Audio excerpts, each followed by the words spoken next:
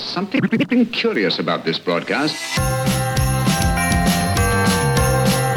This is TGP Nominal. Commence episode now. Ho, ho, ho, ho. Merry Christmas.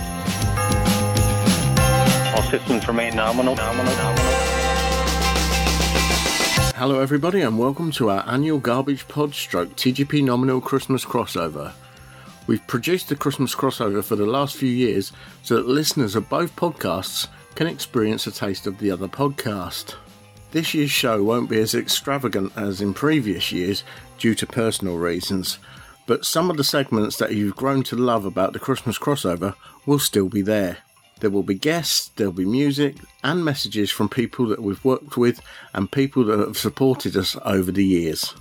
So we're going to take a short break, and when we come back, I'm going to take a trip to my hometown to chat with someone that I've had the pleasure of collaborating with over the last 6 years.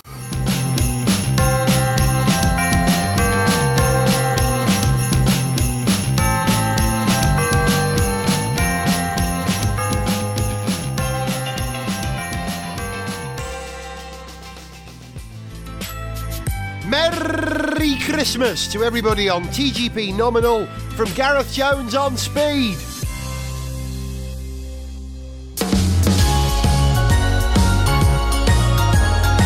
Hi, this is Eddie Spangles from Field of Forestay.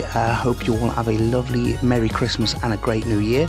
And hopefully next year on the podcast, I might be able to win the quiz. I very much doubt it, but we'll see what happens. Have a lovely one. Take care, guys.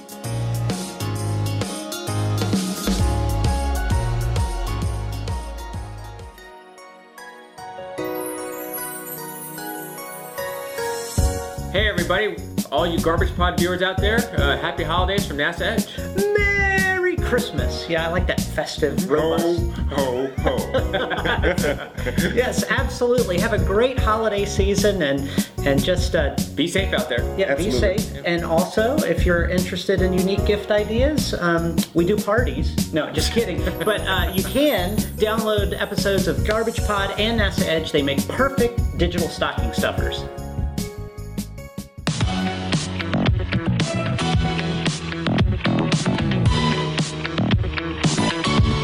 This is a bit different for the podcast, basically because we do this every year. We're involved with an event that takes place in Aylesbury, organised by Aylesbury Town Council, called Live in the Park, part of the Park Life Weekend.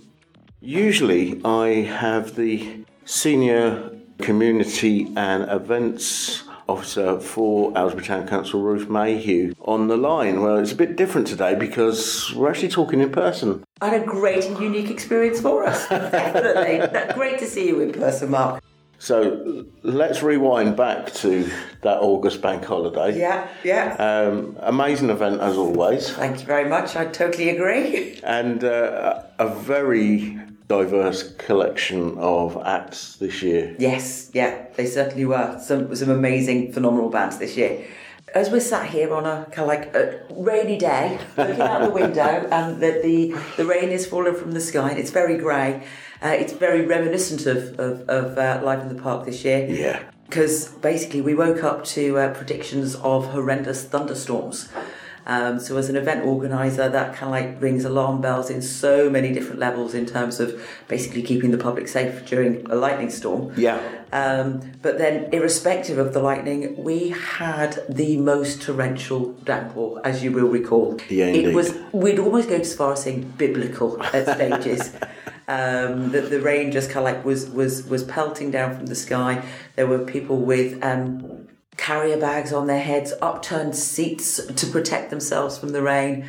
But ultimately, all the bands on the stages just carried on playing through the torrential rain, and seeing the community spirit of so many local people wanting to support the bands that were on the stage at the time.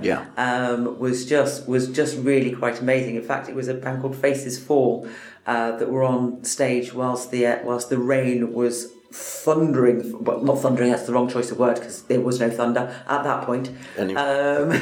And it was just kind of like pouring down. And to have Faces Fall, who were one of our Battle of the Bands winners from last year, kind of like completely and utterly doing a brilliant show. Even though the heavens were open and everybody was being drenched and the public enjoying them and kind of like carrying on through were amazing. And then we were about to go on to the next stage, onto the main stage with a young musician, young drummer by the name of Jack Manders. Yeah. He's a brilliant local drummer. I think he's about 16 years old at the minute. Yeah, about that now, yeah. He's played with us a few times before, and he had an ensemble of other young musicians, many of whom have played on the West End with him from School of Rock and other such things. And there was this brilliant ensemble of very young musicians and very talented musicians. And they were literally just about to go on stage, instruments in hand, everything all great, despite the rain. But then unfortunately the lightning was too close. We have to keep everybody safe. And there's basically, you can't have the lightning being closer than 3 miles away, which is 3 seconds between the thunder and the lightning. Right. And we got to that stage. So unfortunately, we kind of like had to stop. Okay, everybody, just before we get going, we've got a safety announcement just to make. Due to the adverse weather conditions, we're temporarily suspending the music on stage. It's for your own safety with thunder about and so much equipment. We ask that everyone who's located in the area and moves to the area behind the green. Please do not shelter under any trees and do not open your umbrellas. This is a safety announcement from Aylesbury Town Council.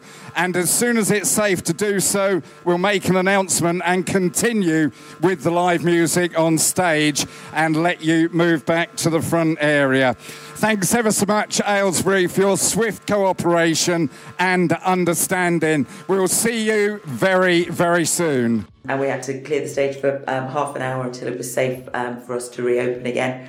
And again, Jack and the rest of the band dealt with it really, really well. Very professionally. And the audience stayed with us.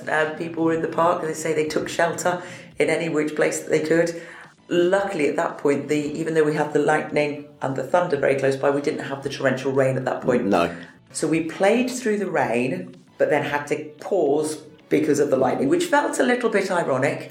But it was brilliant. The atmosphere was just lovely, and an amazing day. Because I managed to get an interview with Jack Manders and his lads during the evacuation. We were in the area that we were allowed to be in, and it was a different kind of interview because nobody kind of knew what we were doing, and we just captured it. I think at one point during the interview, you came along asking if everybody was okay, and it was very different, and it added to the atmosphere of the recording, actually. Oh, yeah, good. And then also, when there was one of the massive downpours, Crimson 97 had just finished. Yeah. And I was trying to conduct an interview with them, and it was like, where do we go? So we went in one of the tents, but it was so heavy, really difficult to hear what anybody was saying. Yeah. But you make do with what you've got. I mean, I've been doing this event for nearly 10 years now, and that's the first time we've had to do a stage closure for any kind of reason. And yeah, it's everybody working together as well. You say you do with what you make best with what you've got. Yeah. That's what's great about community events. Everybody pulls together. Definitely. There's no egos involved. There's no anything like that. It's about delivering to the public. And that's what's amazing. And that's why we love working with these local bands. Because they're there to perform, they're there to entertain. Excellent, yeah. And sort of what the weather's doing. We'll just wait our turn. But yeah, it was great. And I found this year there was a lot of energy with some of the artists and bands that were there this year. Yeah. In particular, which was a very unusual name, JP and Betty. They're amazing. So JP, I won't tell you what the JP stands for because that's the mystery. But Betty is in fact JP's guitar. Yeah. And he is a local singer-songwriter that's been on the scene for years and quite young. really lovely, approachable, amenable guy. And we were just like, come on, we want you on the stage. He was in fact due to do what we call part of our mixtape, which is only 10 minutes for a variety of different artists with just a singer and a guitar. But unfortunately, the two others that were scheduled had to pull out at the last minute. Yeah. So all of a sudden I said to JP, I was like, can you do a 30-minute set rather than a 10-minute set? And of course he did. And the songs that he played, he was the first live act on the band, on the stages. And he had the audience eating out the palm of his hands within minutes. He was just fun, and that's what's great about, as I say, about local musicians is their ability to engage and interact with the public and know their audience, because they grow up with so many people, same schools, go to the same bars and the same town, and it's so much fun. When I was speaking with him, we clicked because of his love of parodies. Oh, okay. And I have a love of parodies as well. I know. Because I used to write them when I was a kid, and I was talking to him about that, and he's saying, yeah, it's great fun. And I sort of likened some of the stuff he did to Weird Al Yankovic and people like that. Yeah. And it was... It's great where people draw influences from and how that comes across in their music. Yeah. I think he did do one cover rather than an original one, a cover of Bare Necessities. Yep. And it just, the fun, you could just... The way people have fun with music and lyrics and performing is so heartwarming to see. So for us as event organisers, to be able to bring that into our community is really, really special for us. Yeah. It's really good. Yeah. And another one that struck a chord with me was the Mojo Mules. Mojo Mules, yeah. Totally amazing. The washboard and all that kind of stuff. So it was and kind of... And a harmonica and that kind of thing. So, yeah. So it had a kind of a skiffle kind of feel to it as well, which was really amazing. Yeah. And the speed that he actually plays that, I was just blown away by it. Super, super talented. Yeah. Really amazing. And just, the vibe between the couple on the stage, the two men on the stage, is just so... electric and engaging. That's just and the lead singer's just got this really deep, soulful voice as well. It's really hugely impactful and as you say, very different style and sound and that kind of thing. And just loving music. Yeah, there were some really good bands. We had Crimson 97, a very young band. Yeah. All ex-students from XYZ Music, I believe. Yes, and so youngsters all playing together, young rock band, female fronted, both on vocals and on guitar, amazing young band. They won our Battle of the Bands last year. Faces 4 came a very good runner-up, but no, Crimson 97, and they played on the main stage. So there's these, I think there was 5 of them, young teenagers filling this enormous stage with a huge crowd just before the rain came. They had glorious sunshine whilst they were on. And to see the sheer delight and power of their ability to fill, and excitement as well. Not kind of these opportunities don't come along for these youngsters very often. It was really, really amazing to have. Earlier in the day, they were in the rain as well, Chapter 6. Yes. And actually the sun came out just as they were finishing, which was, to be fair, the kind of stuff that they were playing. I mean, I think they finished off with Sweet Caroline, which everybody was just doing the chants that you get at the football games and things. It was absolutely amazing. I decided to make a recording of that and got in the middle of the crowd so that I could hear the chants as well as the music. Oh, how brilliant.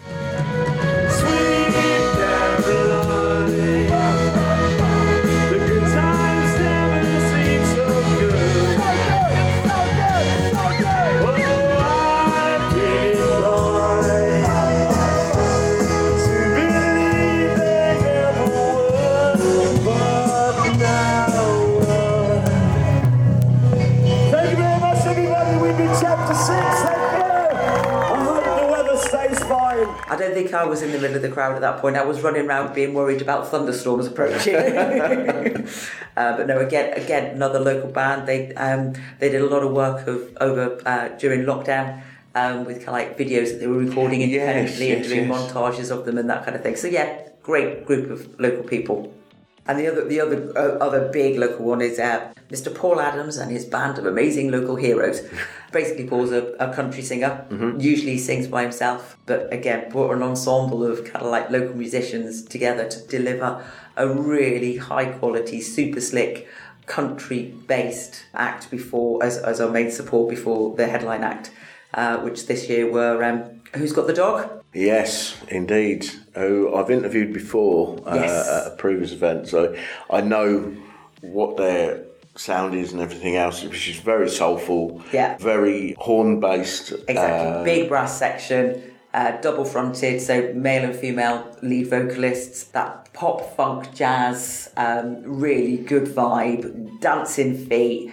They played for us about 4 years ago, in the middle of the afternoon, and went down so well that we just had to bring them back to headline the show. And again, they did. It was outstanding. It's just fun, vibey, enjoy the beat and have a good old boogie.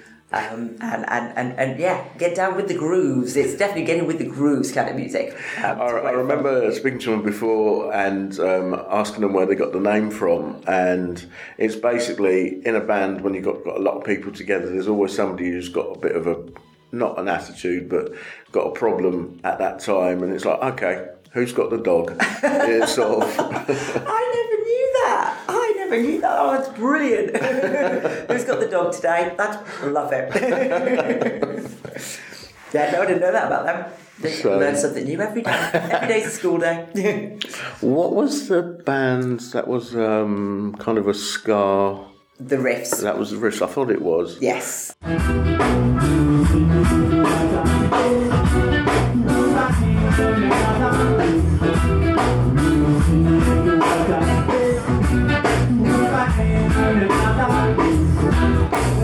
They were great. Some of the covers that they were doing, I wouldn't expect a ska band to be doing, and you just cannot, I don't care what kind of ska band it is, you cannot not enjoy the music when I 100% agree. Ska is one of those genres that at the event I will always have a ska band every year, or I certainly try to, because you literally can't help yourself but move to it. Yeah. Even if you say, oh no, I don't like that as a genre, two-tone's not mine, or whatever, it's not their kind of thing.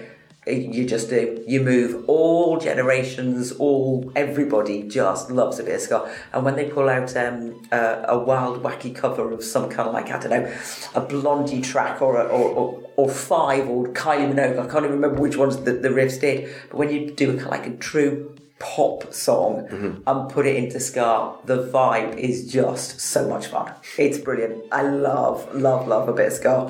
For me, it's in the blood anyway, because my dad was a mod in the 60s. Oh, okay. So I grew up with the Equals and Prince Buster and all that kind of stuff. So I grew up listening to it. So for me, it's just second nature. Yeah. So.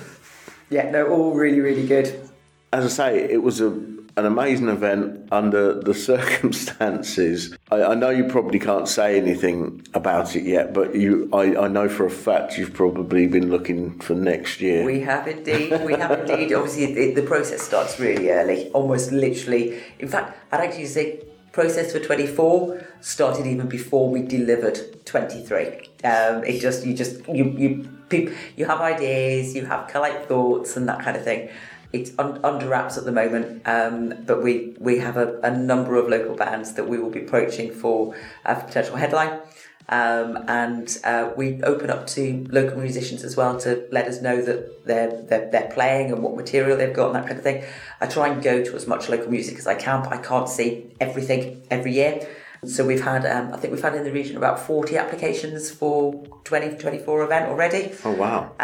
So it's kind of like working the way through that. And it's not only finding the great musicians, it's a tough job to kind of pick 13 acts that flow and balance across the day, that builds with the development and evolution of the audience that are at the event and that kind of time. Shuttling 9.5 hours of music, of live music, has its challenges. We can never please all of the people all of the time, but I do try, and we do try and kind of like mix the genres, mix the styles, mix the experience levels as well. Because it has to be an exposure for newer and younger up and coming artists, as well as those that have had a prolific performers. So yeah, the schedule is on its way. It's on its way, and I love that bit. I love researching all the bands and that kind of thing. It's it shows because I mean, in previous years you've done sort of like Spotify playlists of different artists and things and that. I can imagine you listening to them whilst you're trying to find new bands. Oh yeah, very very much so, very much so. So yeah, and then obviously we have a Battle of the Bands competition at the event as well. Last year's one, and they'll be performing on next year's. We're looking at developing that for 2024 as well, and that's an exciting project that we're doing alongside XYZ Music Academy that will hopefully evolve that even further. So there's a little bit of watch this space on the evolution of Battle of the Bands as well. So yeah, lots going on. I think when we evaluated the event this year, it's a big document when we kind of like go through and evaluate it. But I think we ended up with 12 pages of recommendations of things, of little things that we will be tweaking, just that we don't forget how to, by the time next year comes on, you've got to remember to do that. So yeah, lots of things going on for next year. So considering the problems we had this year, what was the footfall like? So footfall was definitely lower. We were about 50% of last year, of previous years. So we're looking in the region of about 8,000 people across the course of the day. Still not bad. It's still really considering. Good. And that was what was amazing, and those people that were there for the whole day. They didn't let the weather stop them. So we had a lot of the families that would normally come, didn't come, because, bringing children out. Because not only was it raining, it was really cold. Yeah. It was really cold and very, very wet. In fact, I got so wet, a colleague went over to Tesco's, so other shops are available. They went to a local supermarket and bought dry socks for us. Wow. And I was like, there's no point me putting dry socks on because my shoes are sodden. So I put dry socks on. Then I put carrier bags over my feet before I put them into my shoes to keep my feet dry, because it was really bad. So yeah, so we were definitely low on numbers, but then we had proms in the park the following day, and luckily we didn't have any rain for that. The rain, it dried up and it warmed up as well. So proms numbers were still in the same kind of region of about 6,000 people enjoyed the proms concert. So even though we had the lower numbers on Saturday at Live in the Park, still the 8,000 that joined us was a phenomenal turnout. Oh yeah. And it shows that people really do enjoy the live local music and will come out irrespective. So yeah, very lucky. And to be fair, it didn't feel like the numbers were low. Yeah. Because the energy that the crowd were giving back, it still had a lot of volume to it. Yeah. It was amazing. So that's what community events are about. It's digging deep and having fun. Yeah. We do it despite the weather. So no, it was a great day. Yeah. It always reminds me when I was at the Paralympic Games. Yeah. And they've got the big Jumbotron thing on the side of the stadium. And it just said weather conditions typically British. That's fantastic. That's certainly how it felt that weekend. It was like, but then we were also typically British, that we weren't letting the weather stop us. So yeah, but it was cold, it was wet, and it was grey, and it was cold. But the atmosphere was hot and electric and filled with fun. So sure, ultimately, that's what we were on. Excellent. Yeah. So following on from that, you've just had the Christmas on the Cobbles, yes, which is the second year that you've been running it. It is indeed. I wasn't able to get over for that because I had other commitments, but I did follow some of it on social media. Yeah. How did it differ from last year? Again, different from last year. Obviously, last year was our first year, having taken it on from the Unitary Authority. So we had a lot of learnings from last year, which we then implemented again for this year. And unfortunately, we were plagued by the bad weather again. It was very cold, very damp during the daytime. So our Christmas on the Cobbles event, we do daytime activities from 1 through till 4:30 outside in Market Square. And we have free fun fair rides in Kingsbury, and then there's lots of games, crafts and activities inside Friar Square. So there's multiple areas that you could kind of be in, and when we did it last year, we had a beautiful, crisp, bright day, and we had lots of people outside. But again, this year, the rain plagued us, the grey clouds were with us, but we still have the snowball arena, where imagine over 1,000 white fluffy pom-pom snowballs, and the kids and the families run around having a snowball fight, which is just so much fun. But there was a little quieter outside this year than it has been last year. But inside Friar Square, a hubbub and hive of activity with lantern making workshops ready for the parade in the evening. There's face painting, there was Lego tables, there's games, crafts and activities. We had the Hindu Temple Trust doing henna tattoos. There was all sorts of make your own craft and decorations and all that kind of thing, all provided for free for the community. So a great way to start Christmas. Then we transition between all the daytime activities, and then it's the kind of like the big spectacular, which is our illuminated parade. Yeah. Luckily, the rain dried up by the time the illuminated parade joined us, so we start off with the drummers. Last year, Santa was in a little tuk-tuk because it was in theme with our local pantomime, but people unfortunately couldn't see Santa last year very well in his tuk-tuk, so we worked with a local organisation called Borg 4x4, which are a local emergency response team. Oh, right. They worked alongside Friar Square Shopping Centre and local builders, merchants, lords, who basically they made a phenomenal Santa's sleigh that was pulled along behind one of the Borg 4x4 vehicles. So Santa was on full display. We had, I think it was about 25 different professional illuminated entertainers.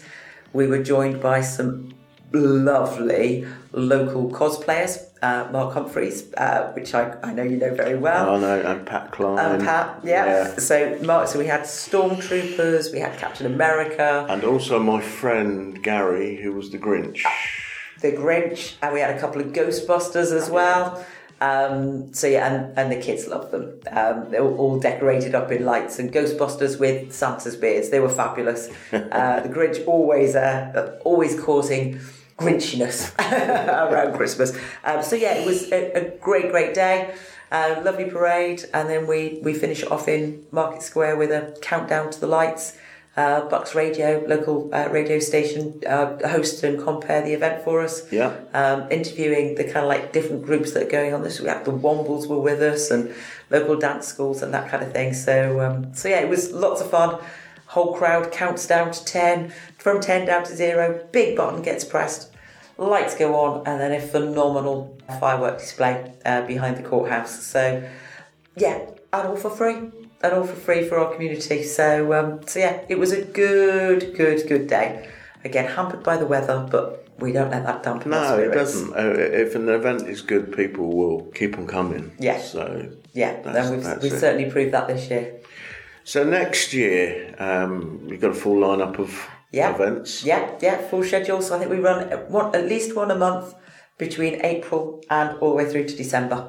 So big lineup for next year. So St George's Day, Soapbox Derby, Aylesbury-on-Sea, Live and Proms. There's a potential new and exciting addition to this year's Park Life Weekend, which is completely secret. But that's definitely a kind of like there's a new evolution for that, which is very exciting. Mm-hmm. And then obviously, Christmas on the Cobbles, Carol Fest. That's because Carol Fest is coming Sunday. So community carols singing in St Mary's Church, and that's always great fun. So full programme and lots of exciting opportunities. Excellent. Well, Ruth, it's always a pleasure to be talking with you. Thank you, Mark. It really is. And I hope to be involved through the podcast next year because, now I'm in the area, we would welcome you at each and every one of our events. It would be great to share everything that we're doing with your listeners. So thank you for joining us, and thank you for sharing the word about what we do here in Aylesbury. Really appreciate it. And before I forget, Merry Christmas. Happy Christmas, Mark. So let's rewind back to Saturday the 26th of August for Live in the Park 2023. One of the main features of Live in the Park is the community involvement area. Every year, local charities and organisations set up booths and stalls to promote themselves during the day, and I thought it would be a nice touch to include a couple of these ventures on the podcast. After all, the Garbage Pod is the People's Podcast. Firstly, I chatted with Richard Walker, founder of the Aylesbury Wombles, their Uncle Bulgaria if you like, to tell us a little bit more about the charity. We were founded in 2019. Me and my daughter founded the group, and basically we're just a group of volunteers that go out every single weekend around Aylesbury and pick up litter and rubbish and dispose of it, recycle what we can, and that's what we do. So, how many volunteers do you have? Loads. I don't really keep numbers. I'm not the most organised of persons, so I think we've probably had out over 500 different people over the course of the 4.5 years we've been going, but regularly we get on a litter pick at a weekend we get anywhere between 20 and 40 people turning up, and we meet every Saturday and Sunday mornings. And I mean, I've seen online the amount of stuff that you collect. I mean, on an average day, how many bags do you get? I don't know, it depends what area of Aylesbury we go. We avoid the town centre because they've got their own litter picking team, council litter picking team. So we do around the sort of housing estates, around the outskirts outside of Aylesbury. We can get anywhere between 20 and 60, 70 bags easy in a couple of hours with like 30 people. You know, it's hard to explain, but yeah, that's what we do. We've collected over 18,500 bags since we've been going, which is about 150 tonnes, something like that, of rubbish. Yeah, which is a lot. That's not including the bulky stuff. That's just what goes into a bag. Wow.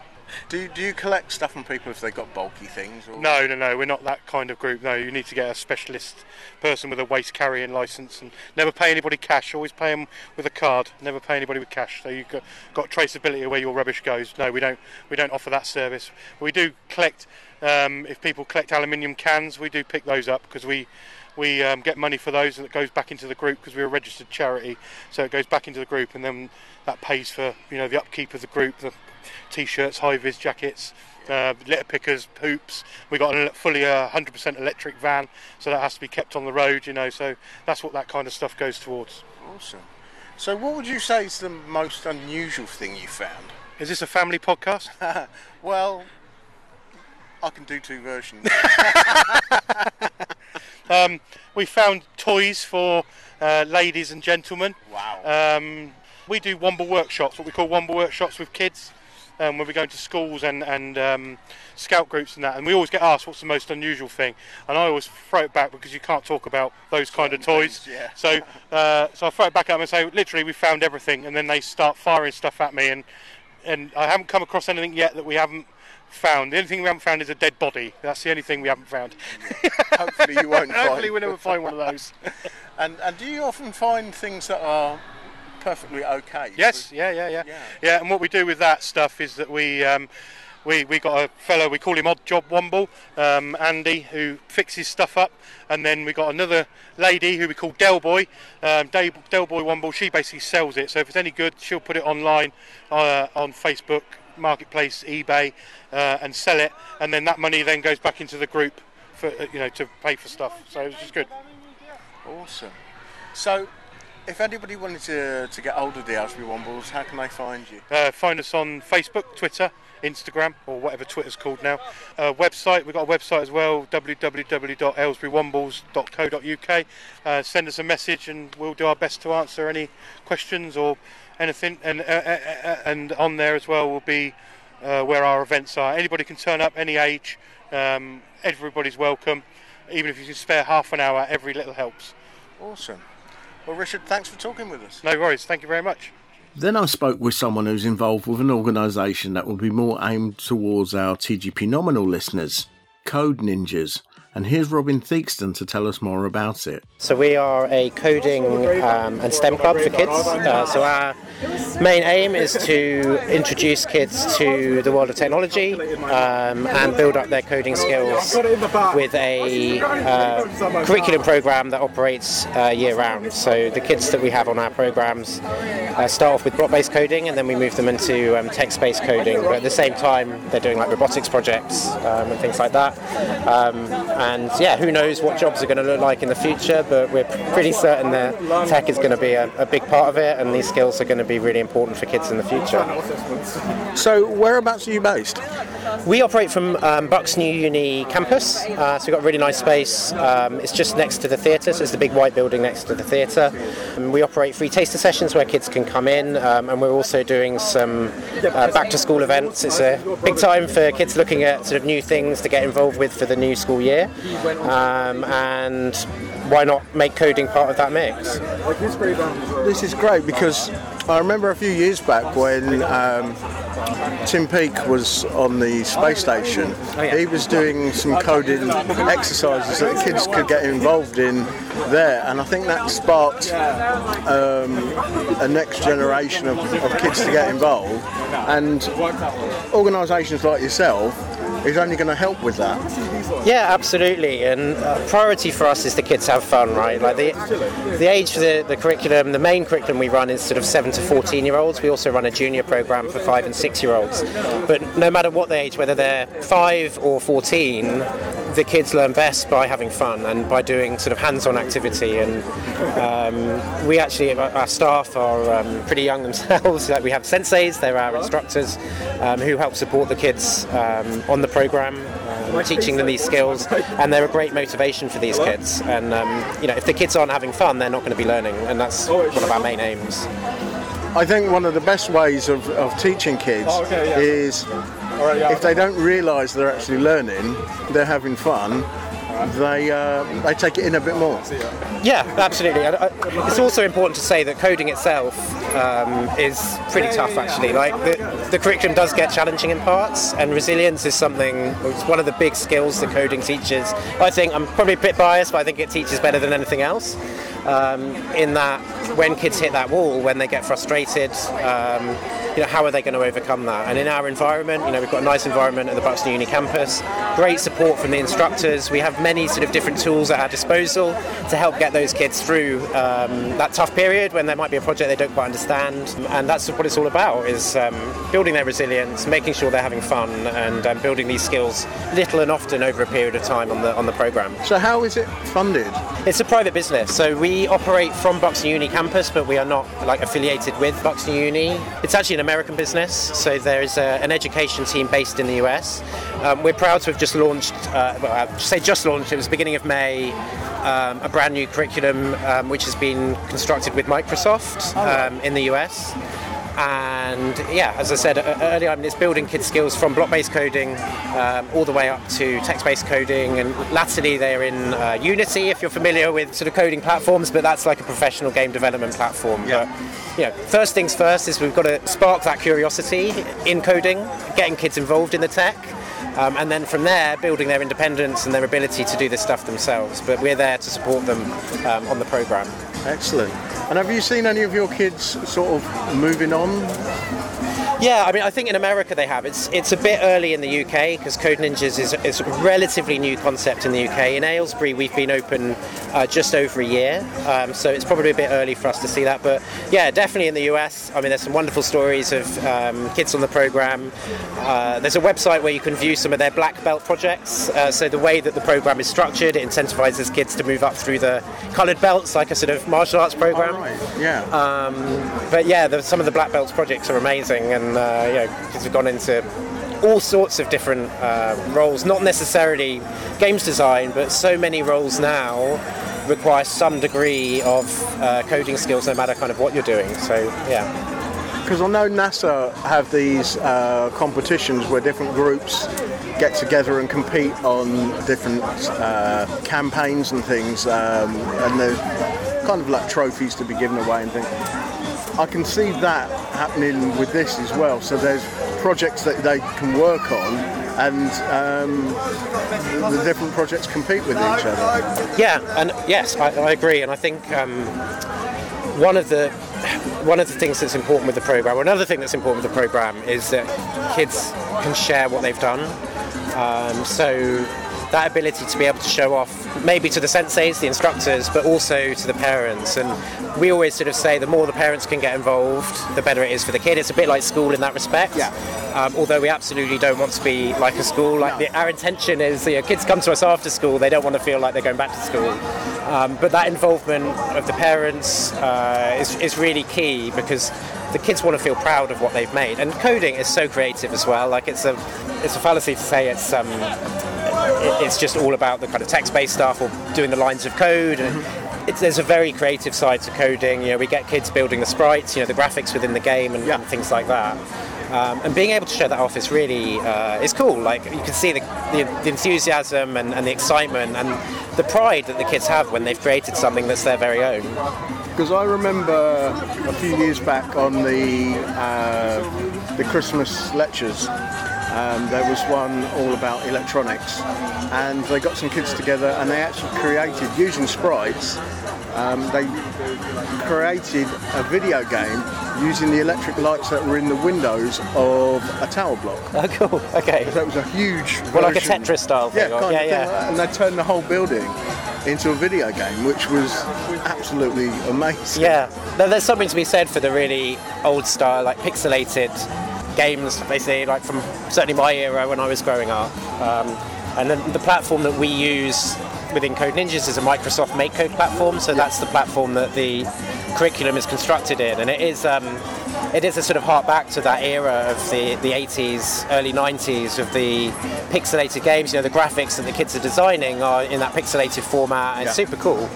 And it grows from there, really. Because I remember building games like that myself, pixel-rated games using the old BASIC system. Yes, what was your earliest computer? I remember, I think Commodore 16 we had.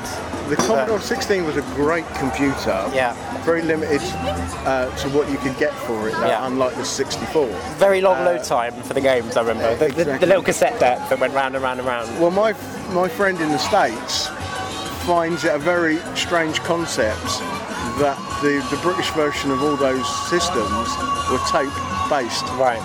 Because in America they're all disc-based. They're all disc, so just load it up a lot quicker. Was that the really big? That wasn't the 3.5 inch stubber then, was it? It was a really 3.5 inch. Okay. Yeah. So, and believe it or not, you could get a 3.5 inch floppy for the Spectrum. Okay. But that was my first, the 48K Spectrum. And you're coding in that, From that, going up to the Commodore Amiga. Then I went on to the Archimedes. Okay. And that's when PCs started coming into their own, really, after that. Right. So, yeah. But, computers have always been part of my life. If not computers, consoles. I mean, I started my gaming on the Atari 2600 system, the old fashioned cartridge system, and it's always been part of what I do.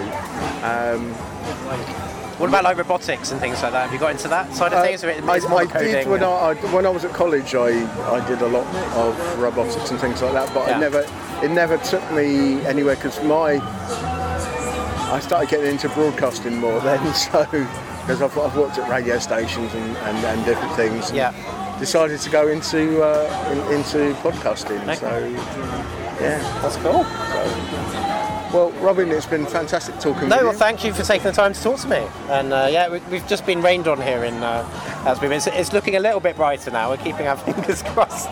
Fortunately, our robot here hasn't suffered, I don't think. It's not got too wet anyway. It's a fantastic piece of kit, to be fair. I mean, that's another thing that's been a big part of what I do is through my life. Lego has always been a big part, especially Lego Technic. Yes. I think I had one of the original sets, and that has evolved so much over the years, and just seeing what you can do with it. I mean, this is on a very small scale, but it's quite amazing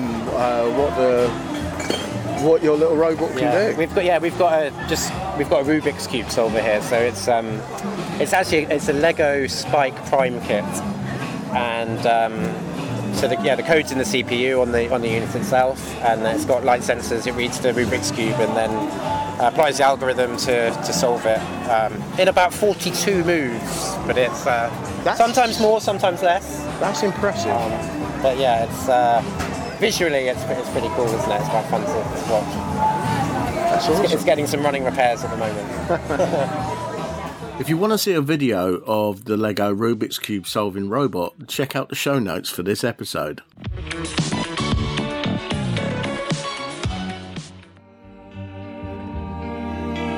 Crichton, what's in this box? It looks like a small red dwarf garbage pod, sir. What, a full one? No, sir. We stopped using the small ones a long time ago. Well, let's open it then. Oh, God, that stinks. I thought you said it was empty. Sorry about that, sir. Sometimes the little suckers get away. That's disgusting. Oh, no. It won't close. There's a message, sir. Say, Merry Christmas Garbage Pod to close. Oh, Crichton, you know I hate Christmas. It's the only way, sir. Well, I'm not going to do it. That stench. Come on, sir. You can do it. Just a little one. Yeah. Okay, anything just to get it closed. Merry Christmas Garbage Pod. Look, sir. It's working. There now, sir. That wasn't so bad, was it? Humbug. Merry Christmas, Garbage Pod. Bye-bye, little fella.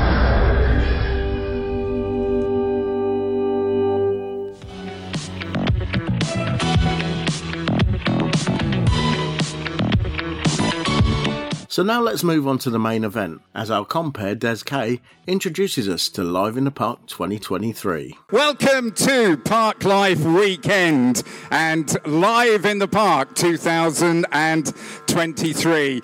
I'm Des K from Stoke Mandeville Hospital Radio. I'll be here throughout the day to introduce a lot of fantastic bands and artists that we've got on these two stages.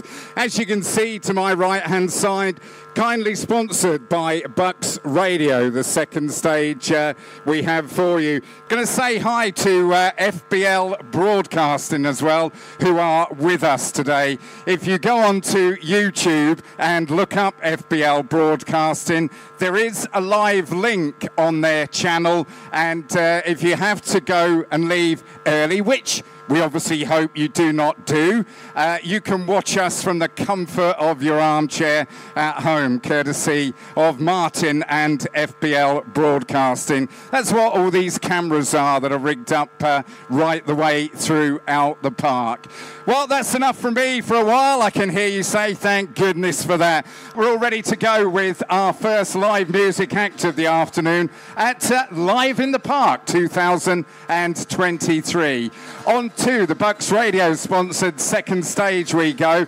Please give a very warm Aylesbury welcome to JP and Betty. Josh, it's all yours. All the bands and artists from Live in the Park allowed us to play excerpts from their sets, which the audio was taken from the live stream of the event, so please forgive any distortion or background hum during the show. As Des mentioned there, the first act of the day was JP and Betty, and I caught up with them after their set.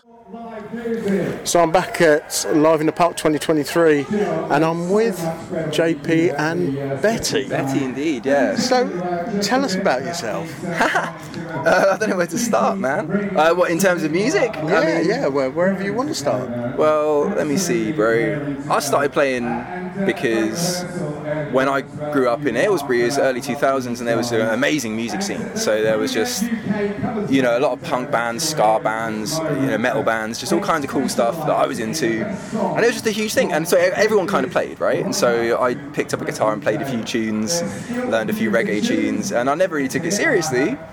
And I don't know, I just enjoyed it too much, so I just kept going. And I felt like I kind of hit a point where I knew where I was at, and I just started writing and it kind of went from there. I used to just start writing songs to make my friends laugh, basically. So I started just doing silly stuff, you know. And I kind of, I wanted to just kind of push it to the next place. And that was it, really. I don't know what else to say, man. Betty, the old girl, I mean, she's the talent, really, if I'm honest. She probably costs more than I do. And I'm just here, I'm just the eye candy, you know. So, you mentioned about Betty. I did. Now, it could confuse a simple folk because Betty is, well, she's a living thing. Yes, to me, at least. But she's your guitar. She is indeed, yeah. And I had a habit of nicknaming things Betty. I just think it's it's like a classy, old-timey, pretty girl name. It's like a 1940s thing. I love all that stuff. So I don't know, I had a habit of just going, oh hey Betty, how's it going? I don't know. Because she was my girl, you know? And the whole thing came about because I was trying to make a SoundCloud page and my name was taken. I was like, well, screw it.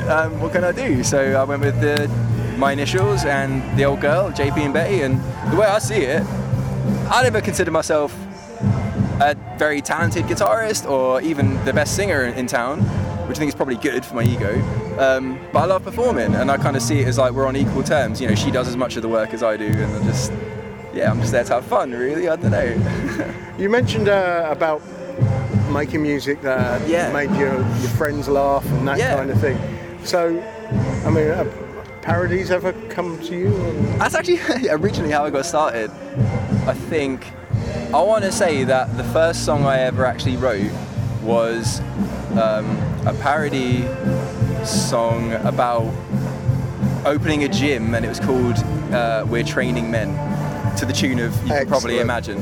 And it was awful because I was 12, but the feeling was there, you know. I kind of always wanted to perform, I guess. I never wanted to be a guitarist or a singer or anything like that, and many would argue I'm probably still not, but like I think if you have something in you, you just want to get it out in any capacity. And I love drawing and painting and writing and just all kinds of stuff, any sort of outlet like that. So but nothing comes close to performing, really, for me. Musically, who would you say is an inspiration? Oh man, okay.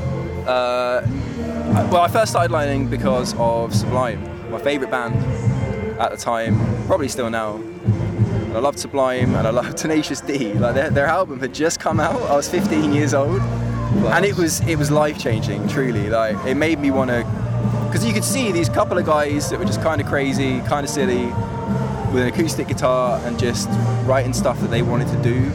They weren't worried about, and they believed in themselves 100%, right? Yeah. I mean, you know that, you've seen how they do it. Yeah. They come out there, we're the greatest band in the world, and I'm like, I love that energy, and I wanted to, because I was never particularly confident, especially not with my music, and so I loved that.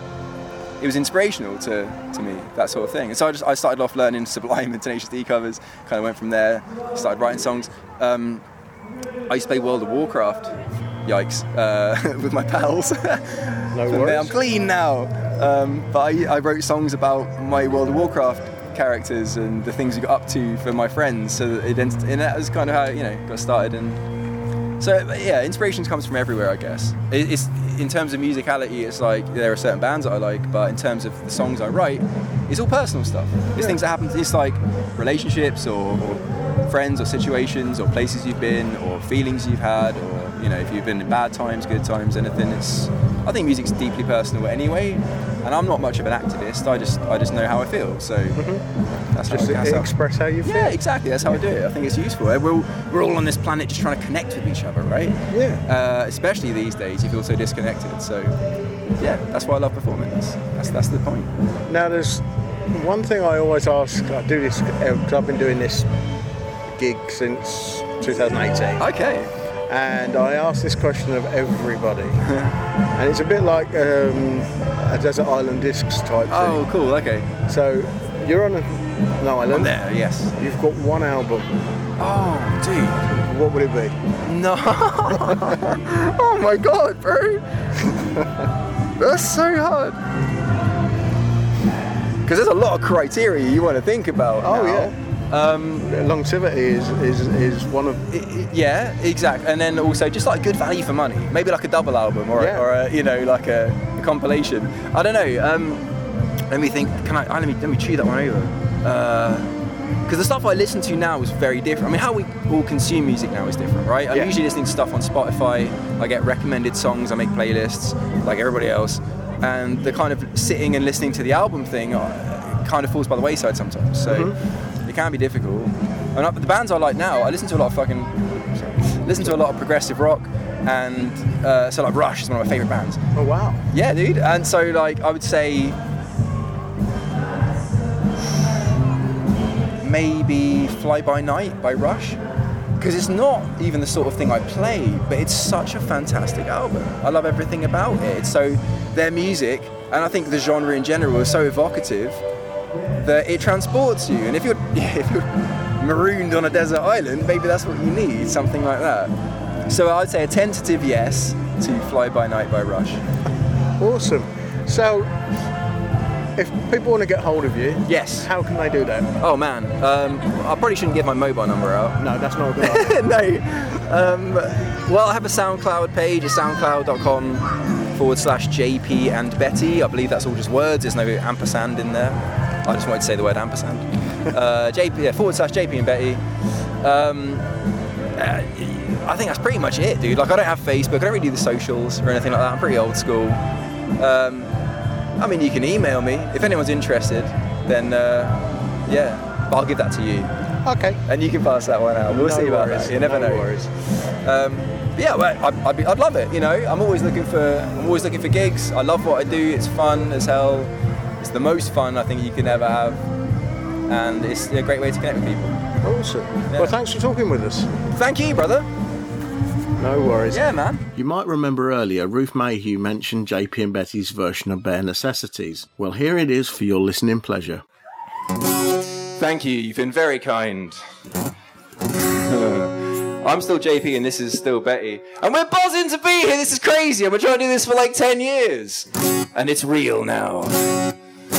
You got one more song out of me. And I'll come and join you lot. This is an oldie. It's an old number. That's what they say, isn't it? It's an old classic number from the 60s by Rudyard Kipling. I think, he was the guy that made the cakes. No, I can't remember. Anyway, this song is by Walt Disney, and it's called Bare Necessities. Thank you very much. And this is for Ruth, wherever she may be. Needs a capo on it, doesn't it? Thank you.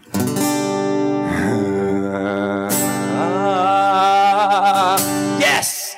Look for those bare necessities, those simple bare necessities. Forget about your worries and your strife.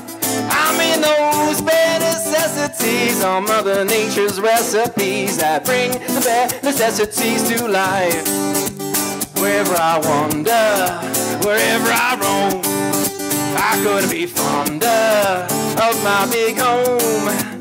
Bees are buzzing in the trees and making honey just for me. When you look under the rocks and plants and take a glance at the fancy aunts, and maybe try a few, the bare necessities of life will come to you. They'll come to you. For those bare necessities, simple bare necessities. Forget about your worries and your strife. I mean those bare necessities are Mother Nature's recipes that bring the bare necessities to life. If you pick a pawpaw or a prickly pear, and then you pick a raw paw, well, next time beware. Don't pick the prickly pear pawpaw. When you pick a pear, try to use the claw. But you don't need to use the claw if you pick a pear from the big pawpaw, baby. Have I given you a clue? The bare necessities of life will come to you. They'll come to you. Ah!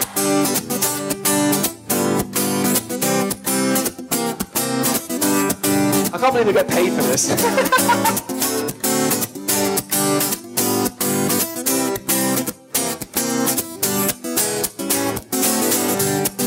One more time! Look for those bare necessities, a simple bare necessities. Forget about your worries and your strife. I mean those bare necessities. That's why a bear can rest at ease with just the bare necessities of life. With just the bare necessities of life. I'm gonna live here in the jungle all my life. Yeah, man. Ah, yeah, dude.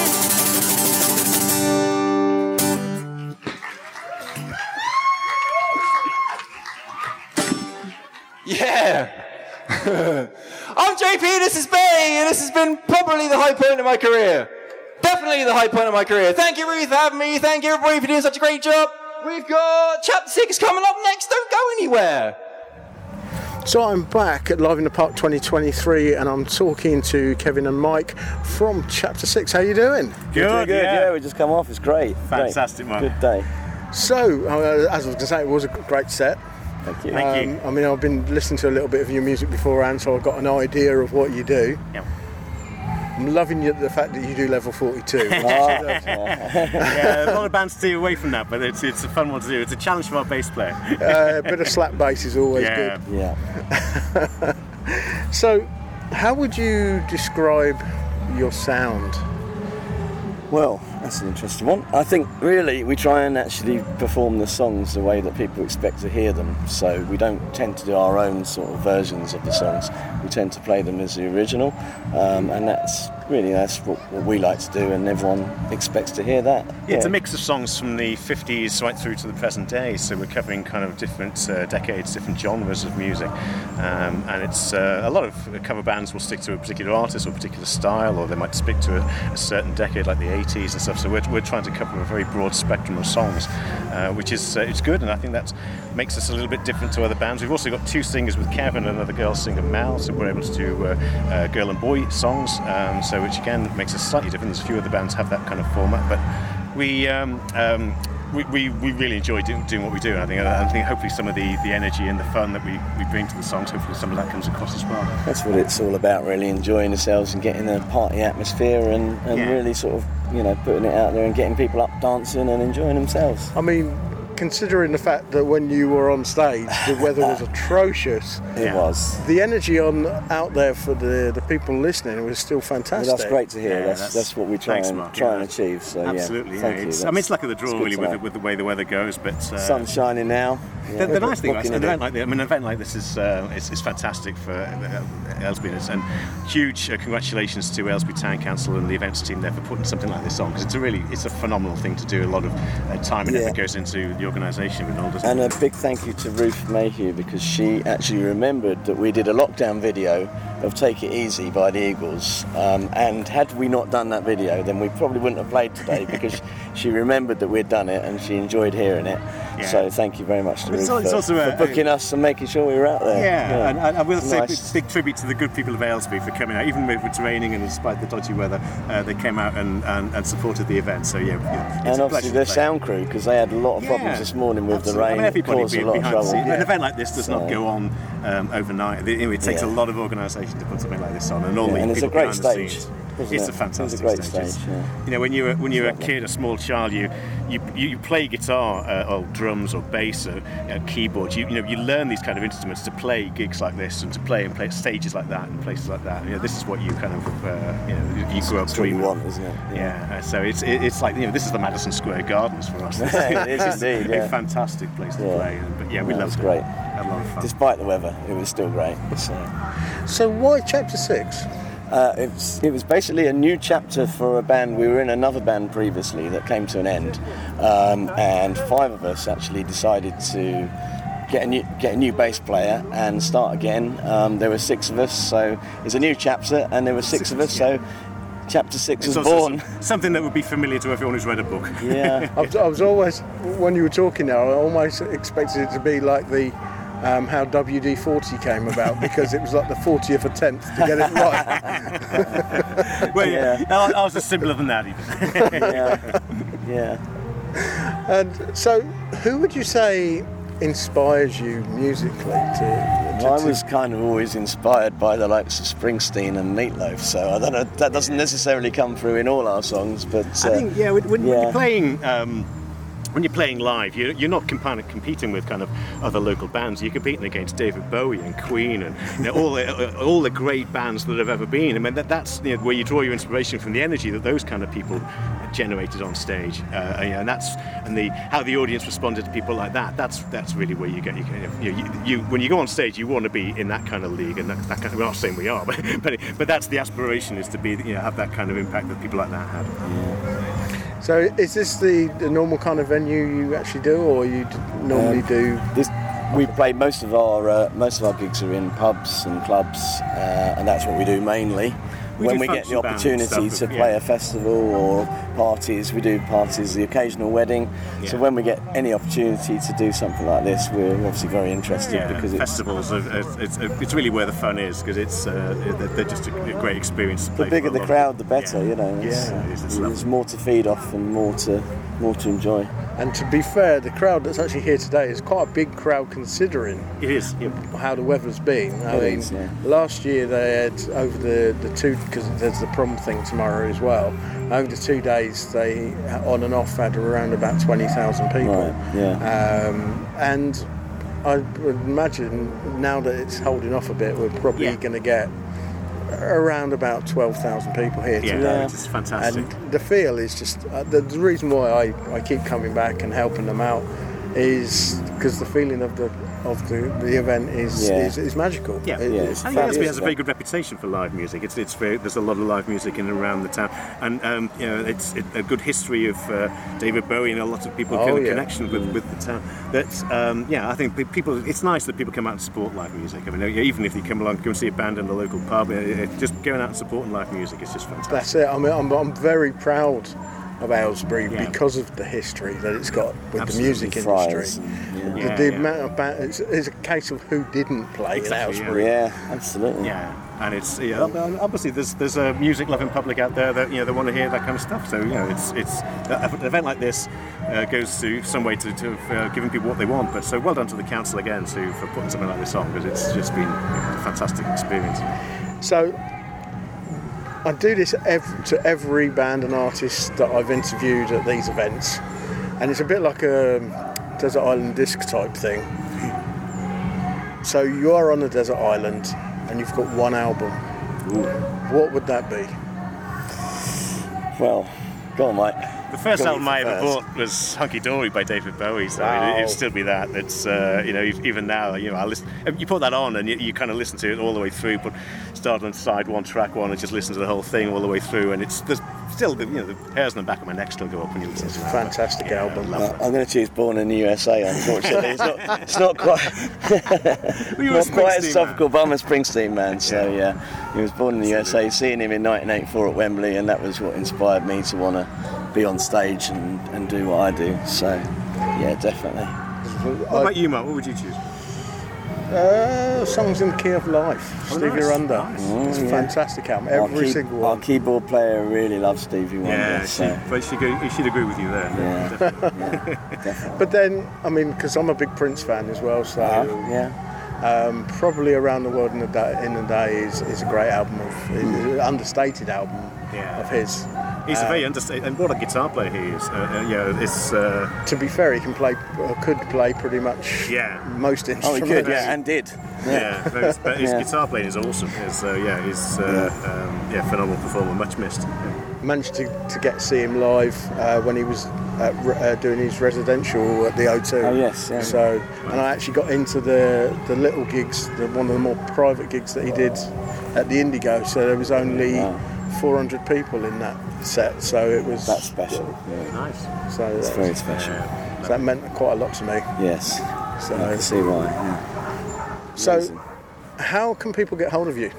Well, they can use the usual Facebook, social medias. Facebook's Chapter 6 Covers Band. On Instagram also Chapter 6 Covers Band. We have a website which again is that one's just chapter6band.net. Lemon Rock. Lemon Rock is a good source for finding where we're playing. Yep. Yeah. For listing the gigs. So lemonrock.com, if you search for Chapter 6 on there, you'll see us and all the gigs that we're playing are all listed on there. So that's as good a place as any. Yeah. Awesome. Well, guys, thanks for talking with us. Thanks very much. Thanks very Lovely much, to Mark. meet you. Enjoy the rest of your day. Thank you. Take care. Cheers. During the chat with Ruth Mayhew, I played in a clip from Chapter 6's version of Sweet Caroline with a bit of audience participation. But one of the highlights of their set was a cover of a track made famous by an artist associated with Aylesbury. We're going to do a song by David Bowie. If you get a chance, check out the statue in Market Square at some point. It's called The Earthly Messenger.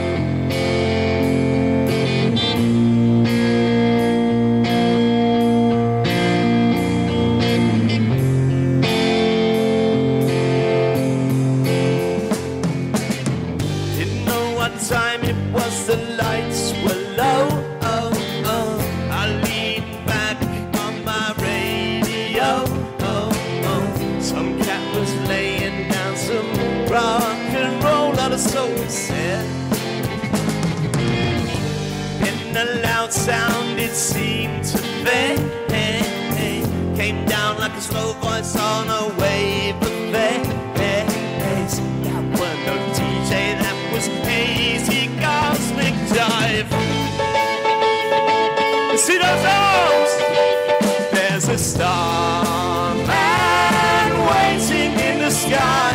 He'd like to come and meet us, but he thinks he'll blow our minds. There's a starman waiting in the sky. He's told us not to blow it, 'cause he knows it's all worth what he told me. Let the children lose it, let the children use it, and all the children boogie.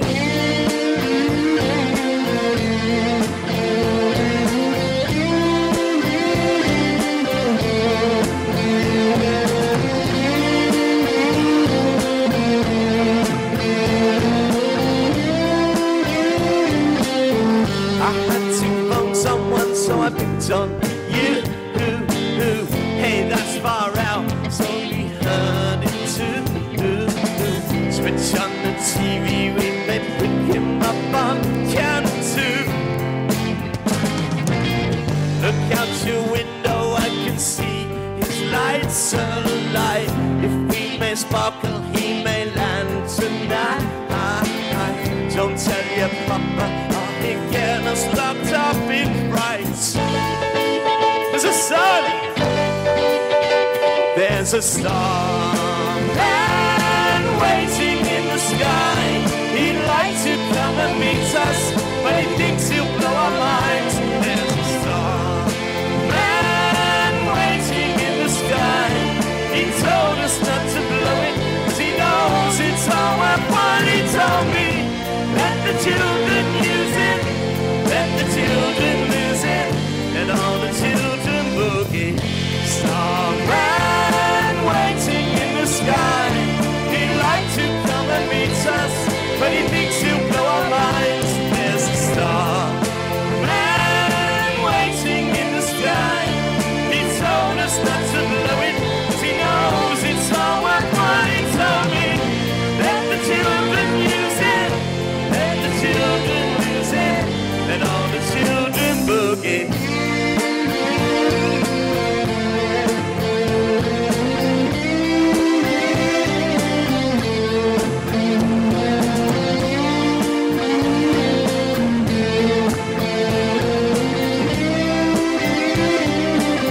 Sing along.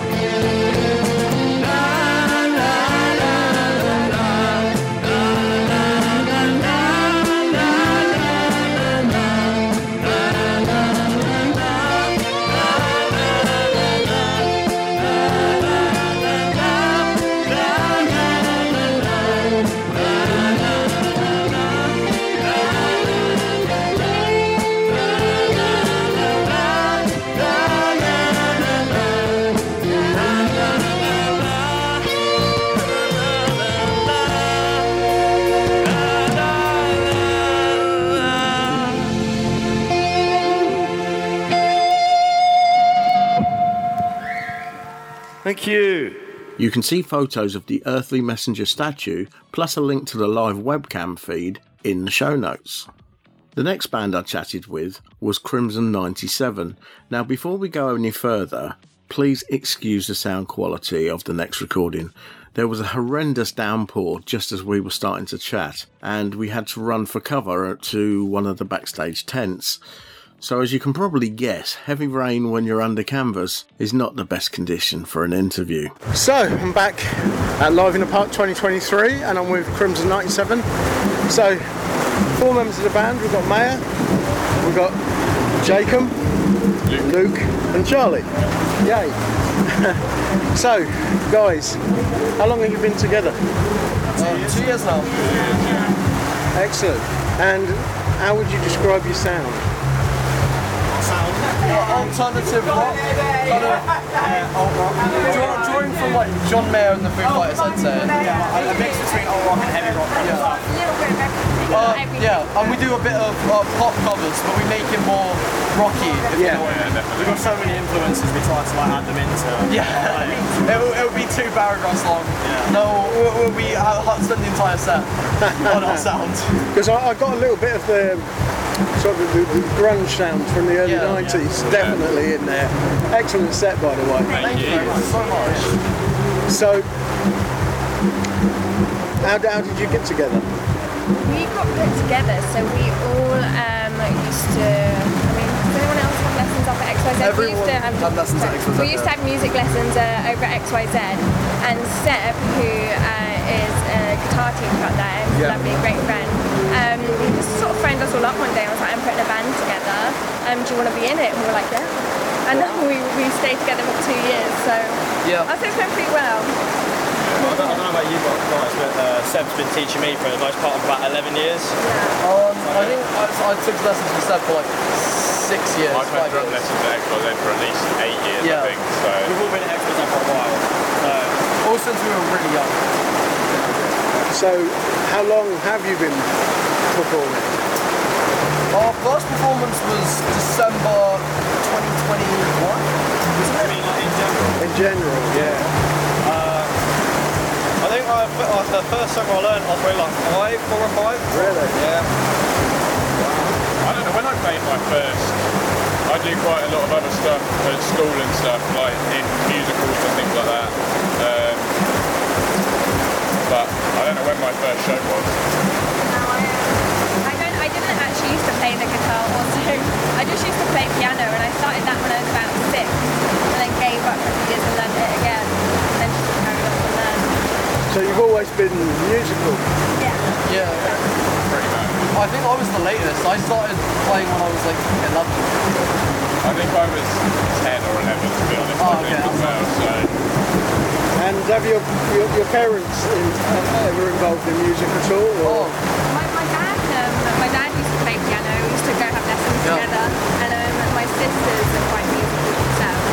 But it's not my mum, so I don't know how that happened. But yeah. My dad introduced me to the kind of music that made me want to get into music. Right. So I think it was pretty much all my dad. Awesome. I don't think my parents ever played music. I think my mum used to play violin or something, but a bit different to the drums. But yeah, my dad used to be a drummer. Yeah. I'm more of a lyricist myself, but yeah, there you go. So, who are your influences musically? I'd say personally, mine are. I definitely go with Lana Del Rey and Summertime Sadness.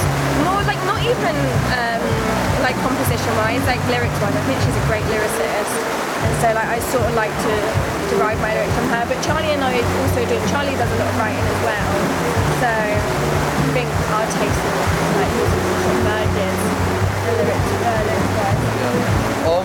Yeah, personally, I think my biggest influence is my guitar teacher, Seb. He taught me everything. Yeah, and probably Cliff Burton, but I'm not as good. A wide range. I listen to anything really. John Mayer, Bring Me the Horizon, 2 completely different ends of the spectrum. Don Broco, Royal Blood. Anyone, to be honest, anyone I've been like.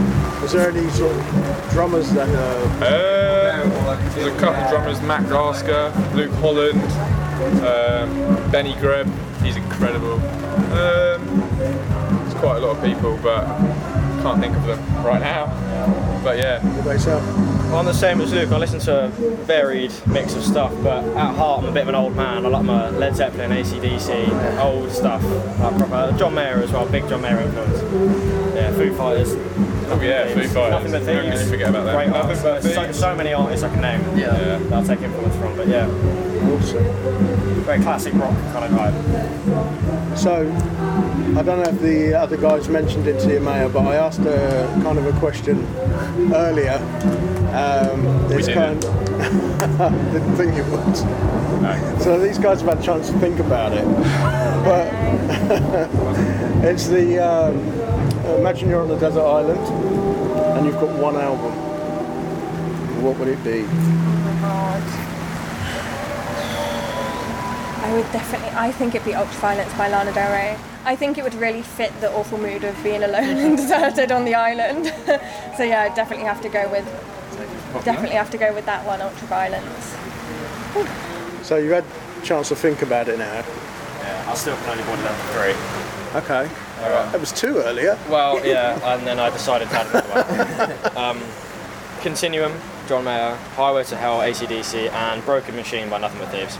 Okay, all 3 of them great contenders. To be honest, I don't really know. I'm sort of the same sort of Continuum, possibly, but I don't really know. There's some Nothing But Thieves stuff, but I can't choose. It is really very difficult. Yeah. For me, I've got a very clear favourite album. It's a hard choice, but I'd go with Pain Remains by Lorna Shore, because it's just amazing. I'm very much the outlier though. Cool. Okay, so how can people get hold of you? Well, we have an Instagram. It is, _Crimson97. So, and then I think we have a Facebook, don't we? We've got Facebook, we've got the SoundCloud. There'll be some music going on the SoundCloud once we get our EP out. We'll be advertising all that on the Instagram and Facebook. We're on Spotify now? Yeah, I think we're getting on mainstream stuff. Yeah, we'll be on Spotify and stuff like that soon. Hopefully. I think. Yeah. Release the EP Easter, maybe. Hopefully. Yeah. Yeah. Just gotta get it mixed, but it's all recorded. Yeah. So just get that out. Yeah. And then it's a lot of planning to focus on the release show because we can't just put it out there with no promotion or anything like that. We need to hype it up. Yeah. Oh yeah, give it a bit of suspense first, build it up, and then release. If you live in Aylesbury, you probably already know us separately from the band. So. Yeah. Awesome. Well, guys, thanks for talking with us. No problem. And as I say, the set was amazing. So thank you very much. Yeah, brilliant. Thank you. We're Crimson97. So great to be here. So glad it stopped raining finally. I think we've got another original coming up. This is Sorry Ever.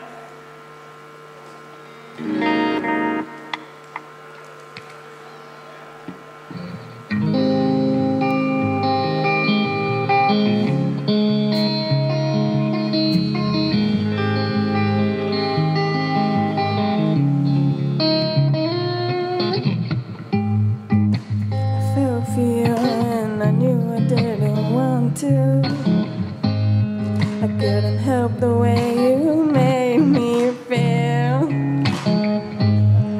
I asked myself if I thought I was ready again and again, but I jumped the gun. I'm sorry that I hurt you. I'm sorry that I made you feel this way. And I didn't ever mean to push you away. Sorry that I ever loved you.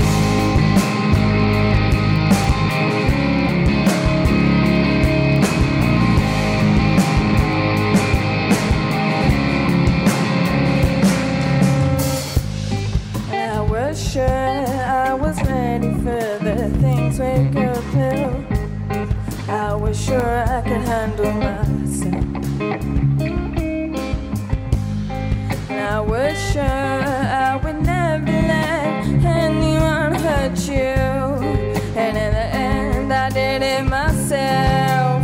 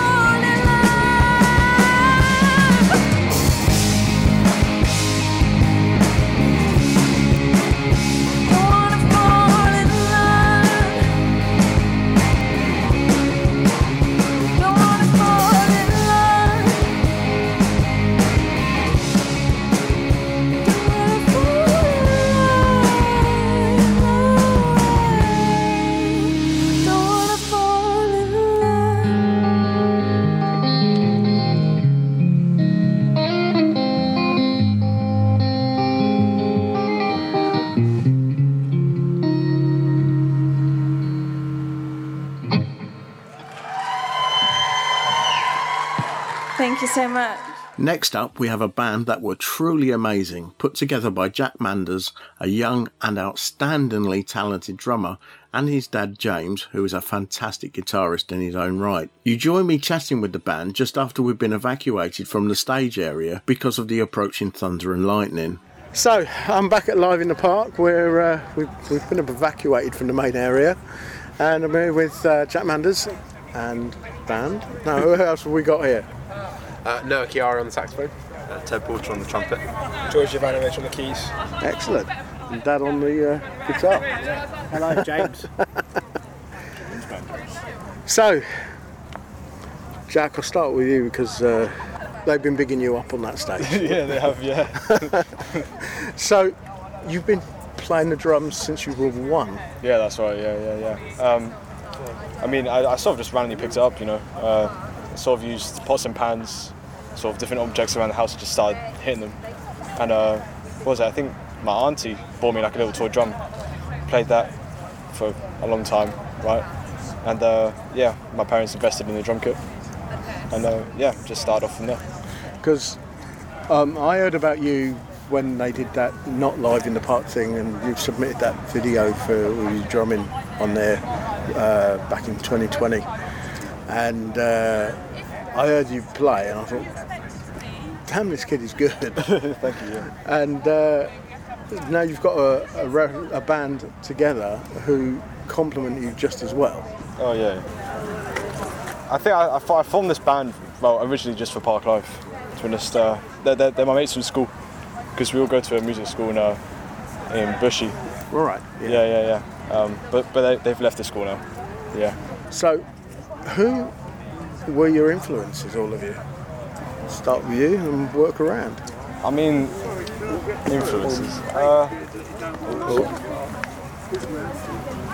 I'm just trying to think. Like, I mean, my influences are John Blackwell. Who else? Of course, my parents definitely they introduced me to it, of course, and then what else? What's his name again? I totally forgot his Big name. influence, eh? Big influence, yeah. Oh yeah, Zach Grooves. Zach Grooves is I love his drops. And Darren McKenzie, that's his name. Darren McKenzie. Cool. Yeah. I think those are my top influences, to be honest. Yeah. What about the rest of you? Any influences? I mean, musical influences on the saxophone, obviously, sort of people like Charlie Parker and Nick Brignola on the baritone, specifically, which is what I play. But I mean, big influences, obviously, my parents. They're sort of showing that anything's possible, and I'm grateful to them for investing in me and my saxophone, which isn't cheap, and all of our instruments aren't particularly. So, but yeah, no, they're the main ones really, and obviously inspirational teachers at our school. It's really fantastic, and it's really pushed me to go on to music college, which is what I'm starting in a week's time. Awesome, excellent. What about you guys? Well, I listen to quite a lot of stuff. I think my main influences are Oscar Peterson, plays the keys, and Cannonball Adderley. And I listen to more sort of fusion-y and funky stuff too. Like I listen to quite a lot of Earth, Wind and Fire, Snarky Puppy. Just try to get a big range of music or playing. Yeah, that sort of vibe. I'm so sorry about that, guys. What we're going to do, so we've got to officially wait half an hour after the last strike before we can do anything. Basically, it was because there was only 2 seconds between the clap of thunder and the lightning strike, the lightning bolt, and therefore it's really close. And we have to make everybody safe. 2 miles away. So 2 miles away, exactly. And 3 is the magic number. As soon as it went under 3, we were pressing the button. So that's what we had to do. So really sorry. So the aiming will be, so it was half an hour after the last flash. So therefore we're hoping to get you back on at 3:10. So what we'll then try and do is reschedule everybody, and if everybody can kind of like shave about 5 minutes off the set, we can then catch up back on time, but everybody still gets to play. We're going to reschedule it, that kind of thing. All right? Genuinely sorry, and thank you for understanding, and we'll hope you get back on that soon. Thank you very much. Is that all right? Okay, where were we? Influences. Influences. Yeah, as I was saying, I listen to Oscar Peterson and Cannonball Adderley. And then I listen to more sort of funky stuff, fusiony stuff, like Snarky Puppy and After Love Is Gone. And also sort of try and be versatile in what I play, be able to play most styles really. So, yeah. Okay. Brilliant. I think it's recording. There's one question I always like to ask, and that is if you had one artist or even a piece of music that you could only play and that's all you had, what would it be? That's hard. It could be an album even.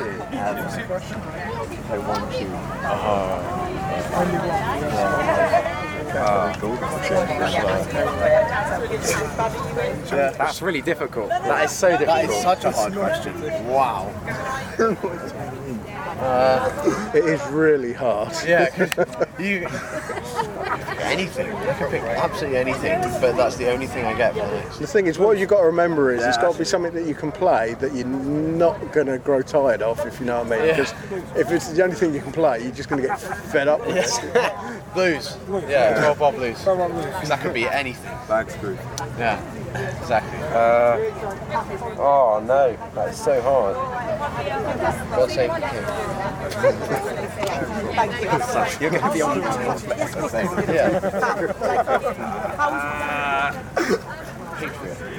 I'll go blues as well because you can do anything with that. There is so much in there, yeah. Definitely. Go on, Jack.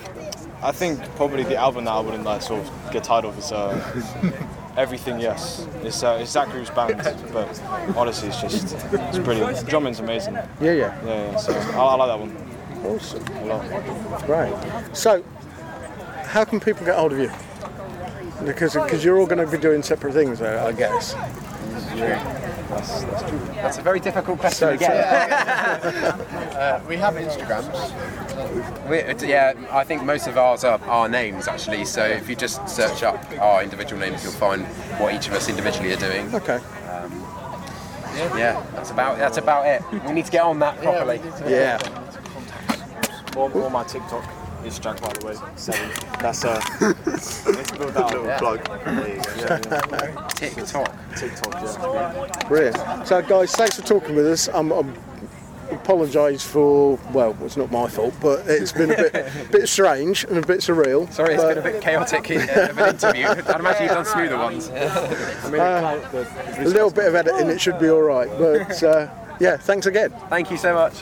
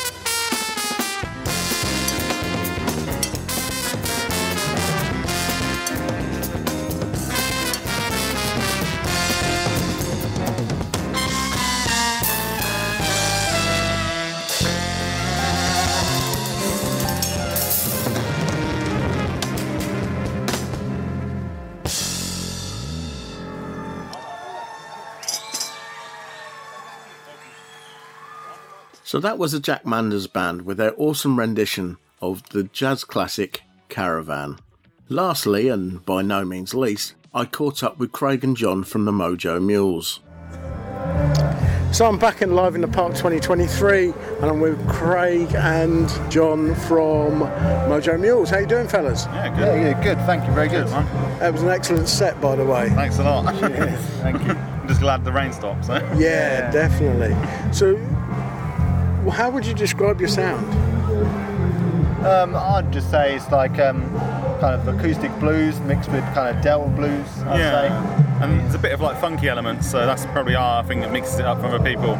So we do the acoustic blues thing with a little bit of kind of funky side to it. Definitely, yeah. Yeah, and it's unusual to bring the washboard along with it as well. Yeah, that's a lot of people think that's unusual. So it's just something I added along the way when I discovered skiffle music and found out they used washboards, and I thought, that'd be cool. So I just added that to the set. Could be a laugh. Easier to carry around than a drum kit. Oh yeah, and the harmonica work as well is just phenomenal. Cheers, thank you very much. Cheers. And you with the guitar, and you just give it that complete southern sound to that, and it's just like you can imagine tumbleweed. No, yeah. You're going past when, like we're in a western. Yeah. Yeah, hopefully that's not the crowd, right? But so, how long have you been together? Oh, that's a good question. 6 years maybe? 6 or 7 years, roughly. Around that kind of thing. I think we knew from each other around about the local music scene in Northampton where we're from. And I think one day I messaged John and was like, oh, do you want to go join a jam? And he's like, oh, I'm going busking. So if you join me going busking, we'll see how it goes. And we did that, and we went busking, and it sounded pretty good straight off. So we're like, we'll go and gig with that, it'll be fine. So, are you used to these kind of venues, or...? Not really, no. We played a couple of festivals and stuff. Mostly we play like pubs and little venues and blues clubs. Little blues clubs, really. Like not a lot of outdoor stuff. So so it's great to play a big outdoor thing and see people like dancing and stuff. And, it's really cool. Because I mean, listening to your sound, I mean, I've heard stuff like it on radio stations like Six Music and things like that, and I can see you fitting in on one of the shows. Just amazing. I mean, I just can't believe the kind of diversity of sound that we've had at this event this year. I mean, obviously, before you guys, Jack Manders and his band. That was wicked. So that jazz funk followed by what you do, it was just... outstanding. They're amazing tourist players. The whiplash drum solo and all that. Yeah, it's good. Loving it. But I mean, strip back what you do, but it makes an impact anyway. Yeah, we try to. Yeah, so, who would you say are your influences in music? I think it's like kind of different for both of us, maybe. Yeah, definitely. Like I have a lot of influence. Like vocally, I like B.B. King. I love that kind of thing. And like growing up, I loved Elvis. So I mean, that's kind of more rock and roll than blues, but that's kind of where I found the music from. Well, yeah, because it's all from that sort of Memphis so it all area. comes from that kind of church of music or whatever you call it. It's like, so that's where my mum loved Elvis, so I kind of found the blues from that and then loved it. But I think Craig's slightly different. Mine's slightly different. I started off playing drums about 12, and I was really into stuff like Black Sabbath and all this sort of stuff, Iron Maiden, and then I was listening to The Wizard by Sabbath, and the Aussie plays harmonica in it. And I was like, oh, what's that? That sounds a bit weird. And then I looked into it and I was like, oh, I'll try playing that, because you can't play a melody on the drums. So I was like, oh, get a little instrument I can play a melody on. And then I got one for Christmas, and then I was like, oh, what kind of music do you play on this thing? And then kind of got into the blues that way, really, and like Sonny Terry, Sonny Boy Williamson, Little Walter, Big Walter, all those guys, really. So yeah. So how long have you been playing the harmonica? Probably about 17 years. Really? Yeah. Wow. Yeah. And is it a hard instrument to play? It depends, really. I mean, I kind of learned from the internet and YouTube and all that kind of stuff. So when someone's describing it to you, it's like all inside your gob, right? So you can't see what they're doing. They've got to tell you, like, oh, I'm moving my lips this way, or put my tongue like that, or whatever. So, and you kind of have to pick it up and feel your way feel your way around it, really, I guess. And how long have you been playing for? Probably around 14, 15 years, something like that. Slightly less than Craig, but yeah, still quite a while. It is quite a while, and it shows, because the sound that you both produce is just amazing. It really is. Thank you. And I defy anybody not to feel the blues when you're playing. It's That's what you want. I mean, I think the kind of music, the blues, like you have to give everything to it. Like you can't. I mean, you could play it perfectly, but it wouldn't have the same passion. You have to let yourself go and just get into it, and then the crowd will hopefully kind of feel that as well. Well, they say with the old-fashioned blues artists that if you can't play the blues unless you felt some pain. Yeah. Because you listen to any of those lyrics, there's pain behind those lyrics. Yeah. And it shows. The blues and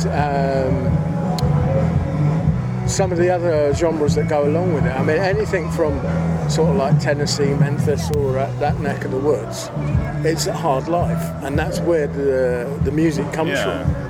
Yeah, it's like, so for you guys to pick that up and run with it is just phenomenal. Well, we do come from Northampton, right? So it's pretty hard. I don't know if you've ever been. I wasn't going to say. Last time I went to Northampton, I was camping at Billing Aquadrome, and I don't know if you know that Billing Aquadrome is built on a floodplain. Yeah. And we were soaked and muddy, and it's a bit like today, really. Perfect location for a campsite. And we went to Northampton town for the day, and everyone thought we were gypsies. Yeah, lovely place. Yeah, I'm not Northampton, but I used to spend a lot of time in Wellingborough. Okay. Yeah. So that and Corby, of all places. But But yeah, so. I'm going to say this again. I've said it to everybody else that I've spoken to since I've been doing these kind of interviews. It's kind of a desert island disc type thing. You're stuck on a desert island. You've got one album. What's it going to be? One album. Wow. For me, probably B.B. King, Live in Africa. Just I could listen to that over and over again. That's actually a really good choice, actually. Yeah, it just has a bit of everything really, and it's just like, I think it'd keep you motivated because it's got that funky, it's got that drive to it. So you'd be, if you're sitting there bored and you're like, I can't bother to go and find some coconuts or whatever, it'd probably give you some energy. Because I discovered B.B. King not through the normal channels. Through U2's Rattle and Hum. Oh yeah. Because they spent a lot of time with B.B. King and other artists from that area, and that's where I discovered the blues. Yeah. And then went from there and listened to people. A bit of, I know it's a slightly different sound with Bo Diddley and stuff like that, but it's all part of that same thing, isn't it? Yeah. What about you, Craig? Yeah, it's difficult to choose one. You really put me on the spot here, mate. But I don't know. I jumped in there quick. Yeah, probably. Going with blues, I'd probably say like Muddy Waters Hard Again. That's a great album. You got like James Cotton on harmonica and Johnny Winter on guitar, and obviously Muddy Waters in there, and it's just great. So I'd probably. Yeah, if I had to pick one, maybe that one. But then, ask me tomorrow, I'll give you a different answer. Awesome.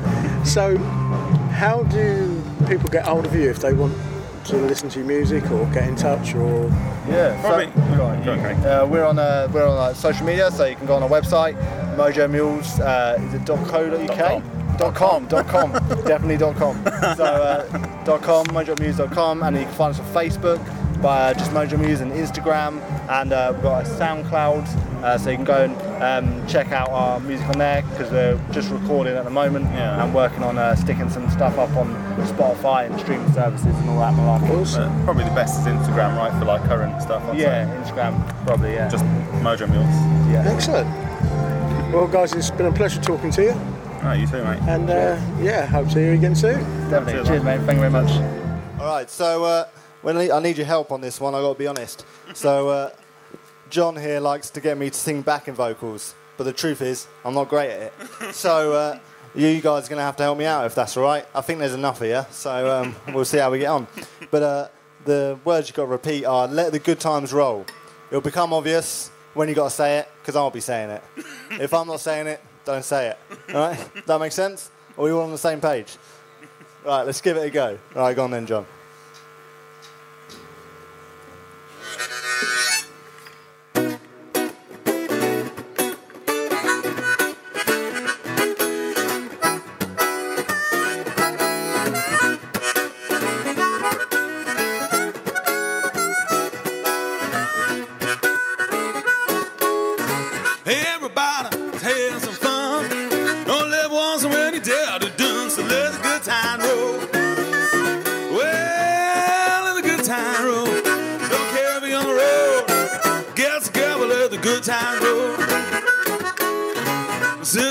Now, talking trash. Wanna have a ball, you gotta spend some cash and let the good times roll. Well, let the good times roll. Don't care if you're on the road. Get together, let the good times roll. Let it roll,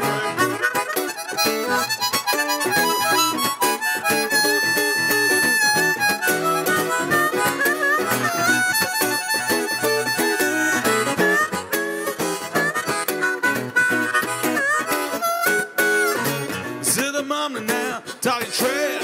Wanna have a ball, you gotta spend some cash and let the good times roll. Well, let the good times roll. Don't care we on the road. Get together, let the good times roll now. Mr. Landlord, tell you what to do. Police come around in town, they're invited to let the good times roll. Well, let the good times roll. Don't care we on the road.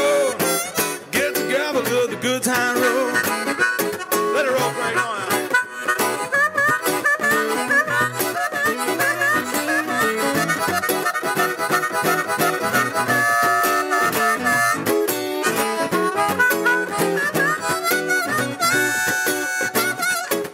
Let the good times roll. Let the good time roll. Let the good time roll. Let the good time roll. Let the good time roll. Let the good time roll. Let the good time roll. Don't care if you're on the road.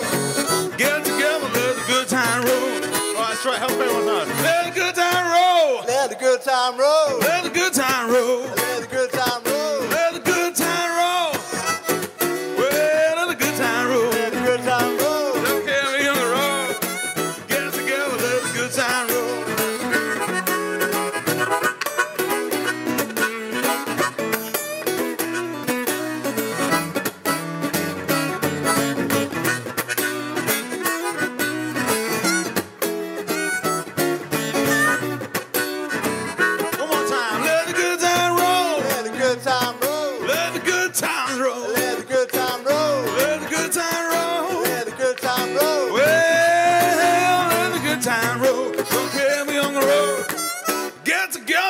Let them good times, let them roll.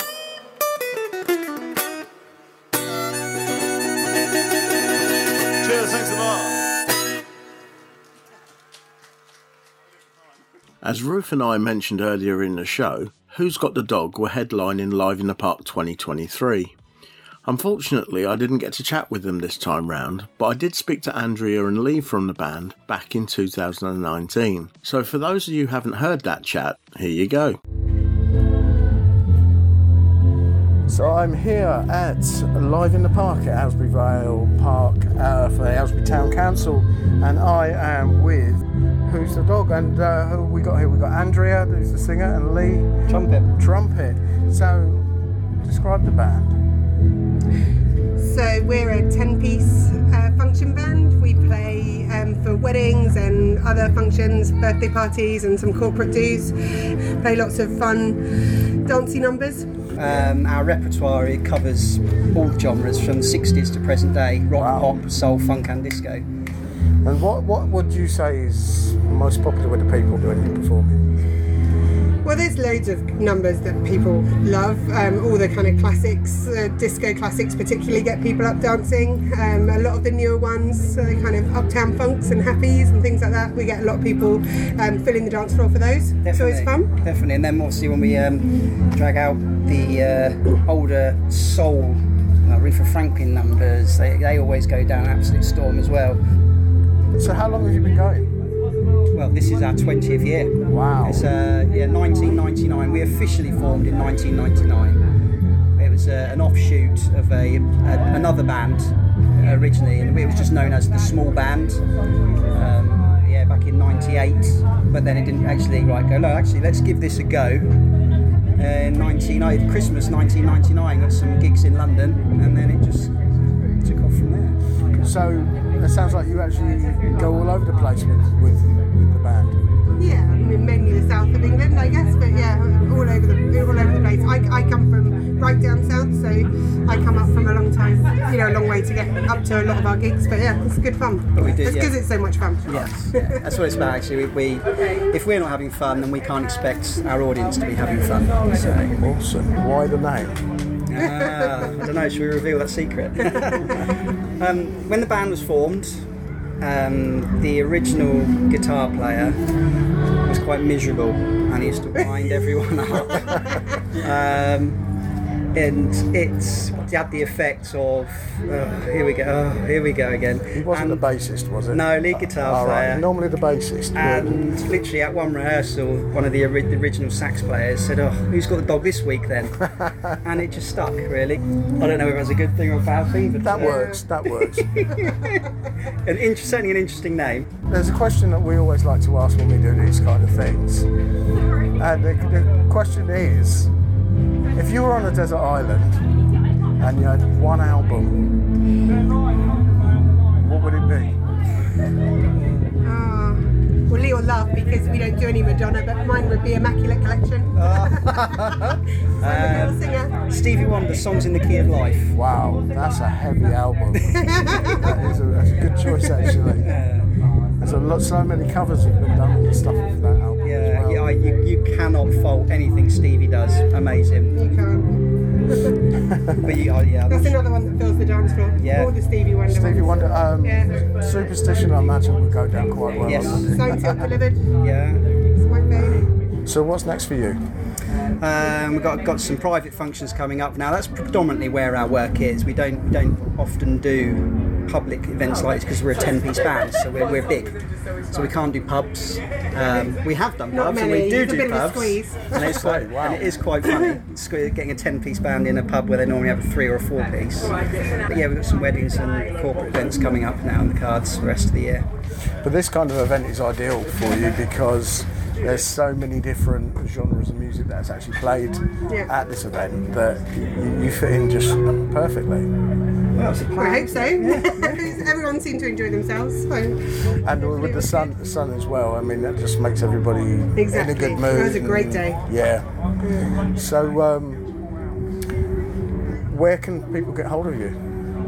We've got a website, we've got Facebook, we've got Twitter. Who's Got the Dog? It's as simple as that. Find us. Just type it in. Who's Got the Dog? Twitter. There's no one else with that name. So it's wgtd.co.uk is the website. _WGTD is Twitter, and Who's Got the Dog is Facebook. Excellent. Well, guys, it's been fantastic talking with you both, and I hope to see you again somewhere. Yeah, brilliant. Stay in touch, look us up. Thanks very much. Definitely. So to play out this section of the show, here's Who's Got the Dog with their version of Uptown Funk from their 2023 set.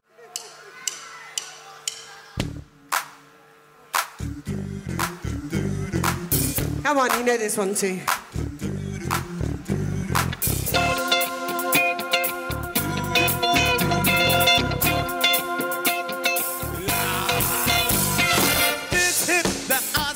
Myself out without one go. This one for them hood girls, them good girls, straight masterpiece. I'm a styling, wildin', living it up in the city. I got tucks on, let's sing the wrong. Gonna kiss myself, but too pretty. Too hot, hot damn. Call the police and the fireman. Too hot, hot damn. Make a drag a wonderful time, man. Too hot.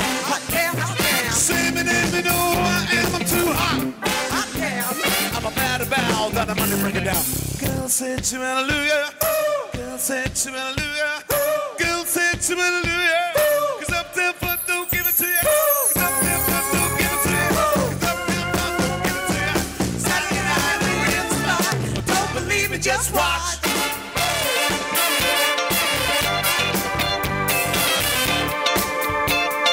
Don't believe me, just watch.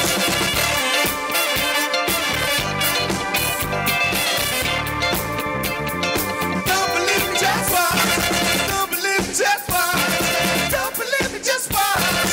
Don't believe me, just watch. Stop. Wait a minute. Fill my cup, put some liquor in it. Take a sip, sign a check. Julio, get the stretch. To Harlem, Hollywood, it's a Jackson, Mississippi. We're gonna show out, we're gonna show out. I'm a smoother than the fresh child skipping. Too hot, hot damn. For the police, fireman, I'm too hot, hot damn. Try to wonder what time, man, I'm too hot, hot damn, hot damn. Say my name and know who I am, I'm too hot, hot damn. Bad about on the money, break it down. Girl said to hallelujah. Girl said to hallelujah. Girl said to hallelujah.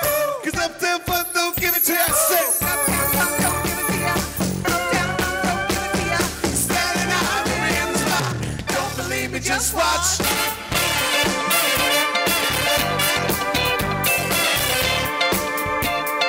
Don't believe me, just watch.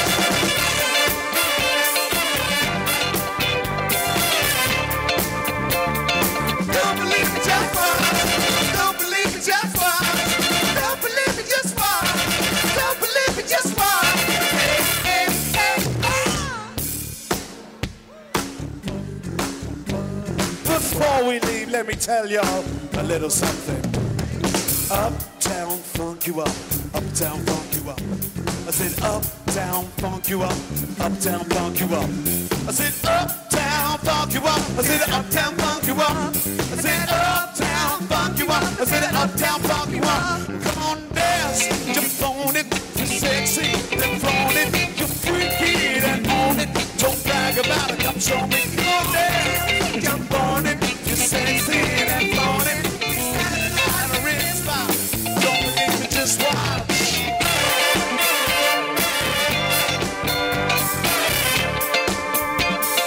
Don't believe me, just watch.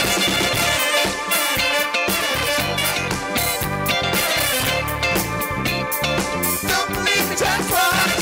Don't believe me, just watch. Don't believe me, just watch. Don't believe me, just watch. Hey, hey, hey. Uptown funk you up. Get uptown funk you up. Uptown funk you up. Said uptown funk you up. Funk you up.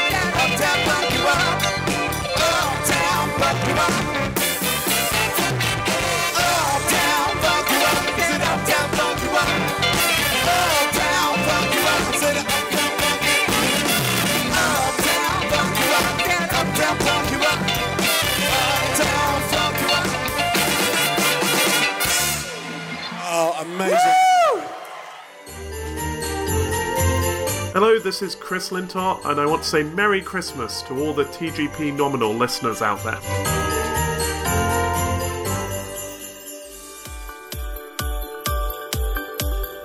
Hi everyone, this is Ross Hockram from UK Astronomy. Just wanted to wish all the TGP Nominal listeners a very Merry Christmas and a Happy New Year. Hi, this is Zach Galligan, and you're listening to the TGP podcast. Merry Christmas, everybody.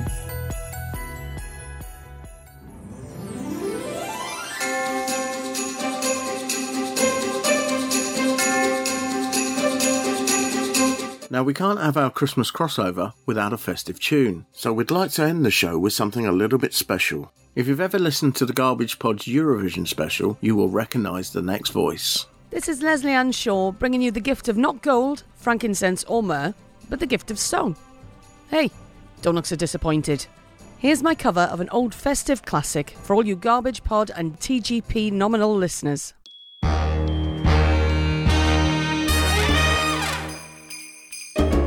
Have a holly jolly Christmas. It's the best time of the year. Now I don't know if there'll be snow, but have a cup of cheer. Have a holly jolly Christmas. And when you walk down the street, say hello to friends you know and everyone you meet. Oh, oh, the mistletoe is hung where you can see. Somebody waits for you, kiss him once for me. Have a holly jolly Christmas, and in case you didn't hear, oh my golly, have a holly jolly Christmas this year.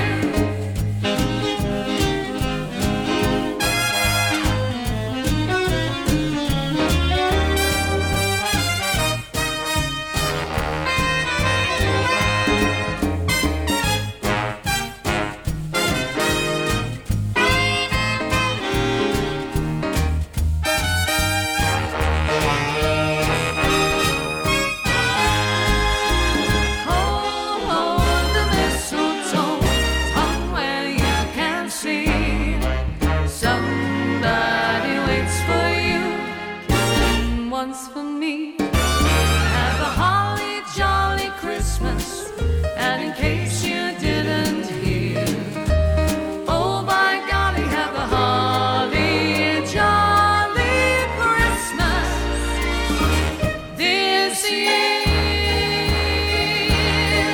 Santa Claus is coming to town. So Merry Christmas, darlings, and a Happy New Year. Thanks, Leslie, that was wonderful. And if you don't feel Christmassy after that, then you must have ice in your veins.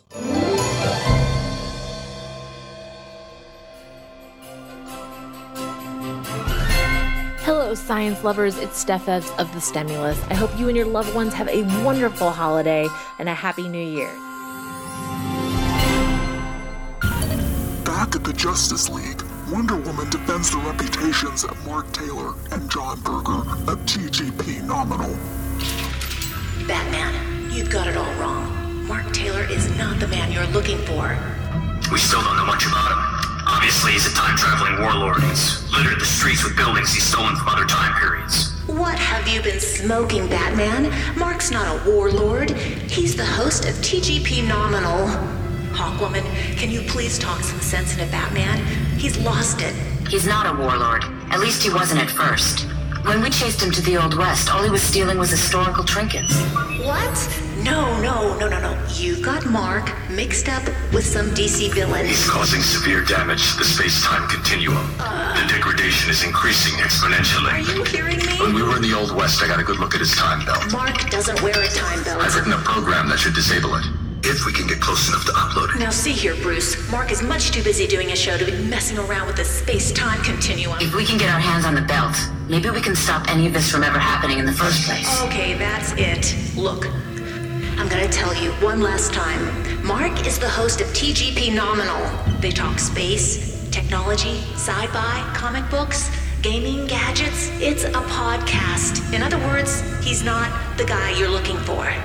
Okay, I've saved the day once again. Can we now move on, please, and finish baking the Christmas cookies? Hi, Mark. This is Laura LaRue wishing you, John Berger, and everybody listening to your great show, TGP Nominal, a very Merry Christmas and a Happy New Year.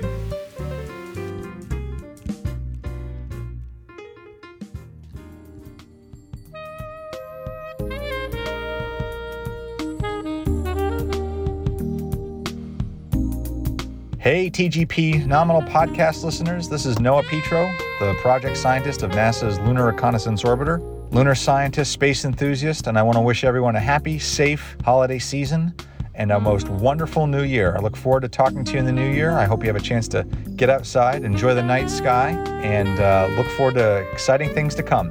Take care, everybody.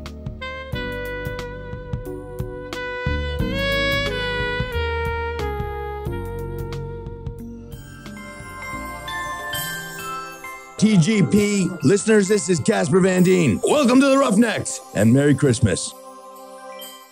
Spamhead Productions are a small independent sound recording company based in rural Hertfordshire. We specialise in creating content for all your podcasting needs, whether it be field recordings, vox pops, or capturing the atmosphere during social events. Editing is a very time-consuming job, so Spamhead Productions are on hand to take away some of the burden for you. Just advise us on how you'd like your content to sound, and we will do the rest. We can even help you design and manage a website for your podcast too. Visit us now, spamheadproductions.weebly.com. That's spamheadproductions.weebly.com. So we come to the end of the Garbage Pod Stroke TGP Nominal Christmas crossover for 2023. I hope you all enjoyed your time with us. I'd like to thank everyone who made both the Garbage Pod and TGP Nominal possible this year, including Ross Hockham from UK Astronomy, Will from Twice Brewed Stargazing, Leslie Ann Shaw, and of course my partner in crime,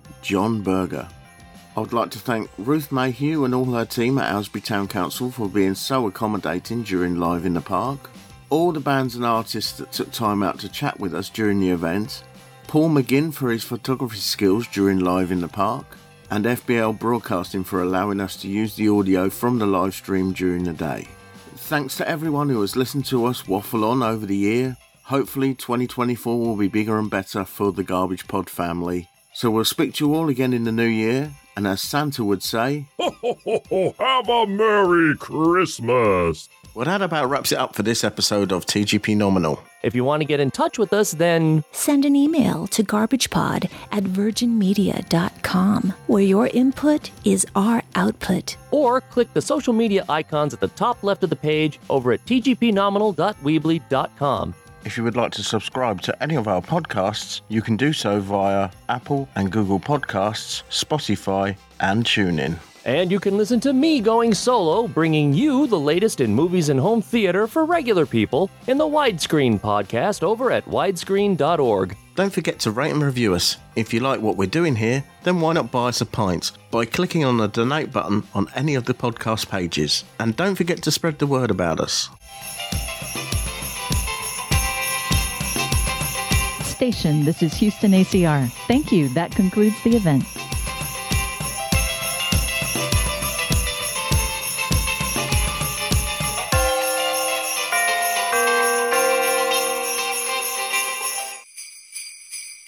Ho, ho, ho, Toodles. Ho, ho,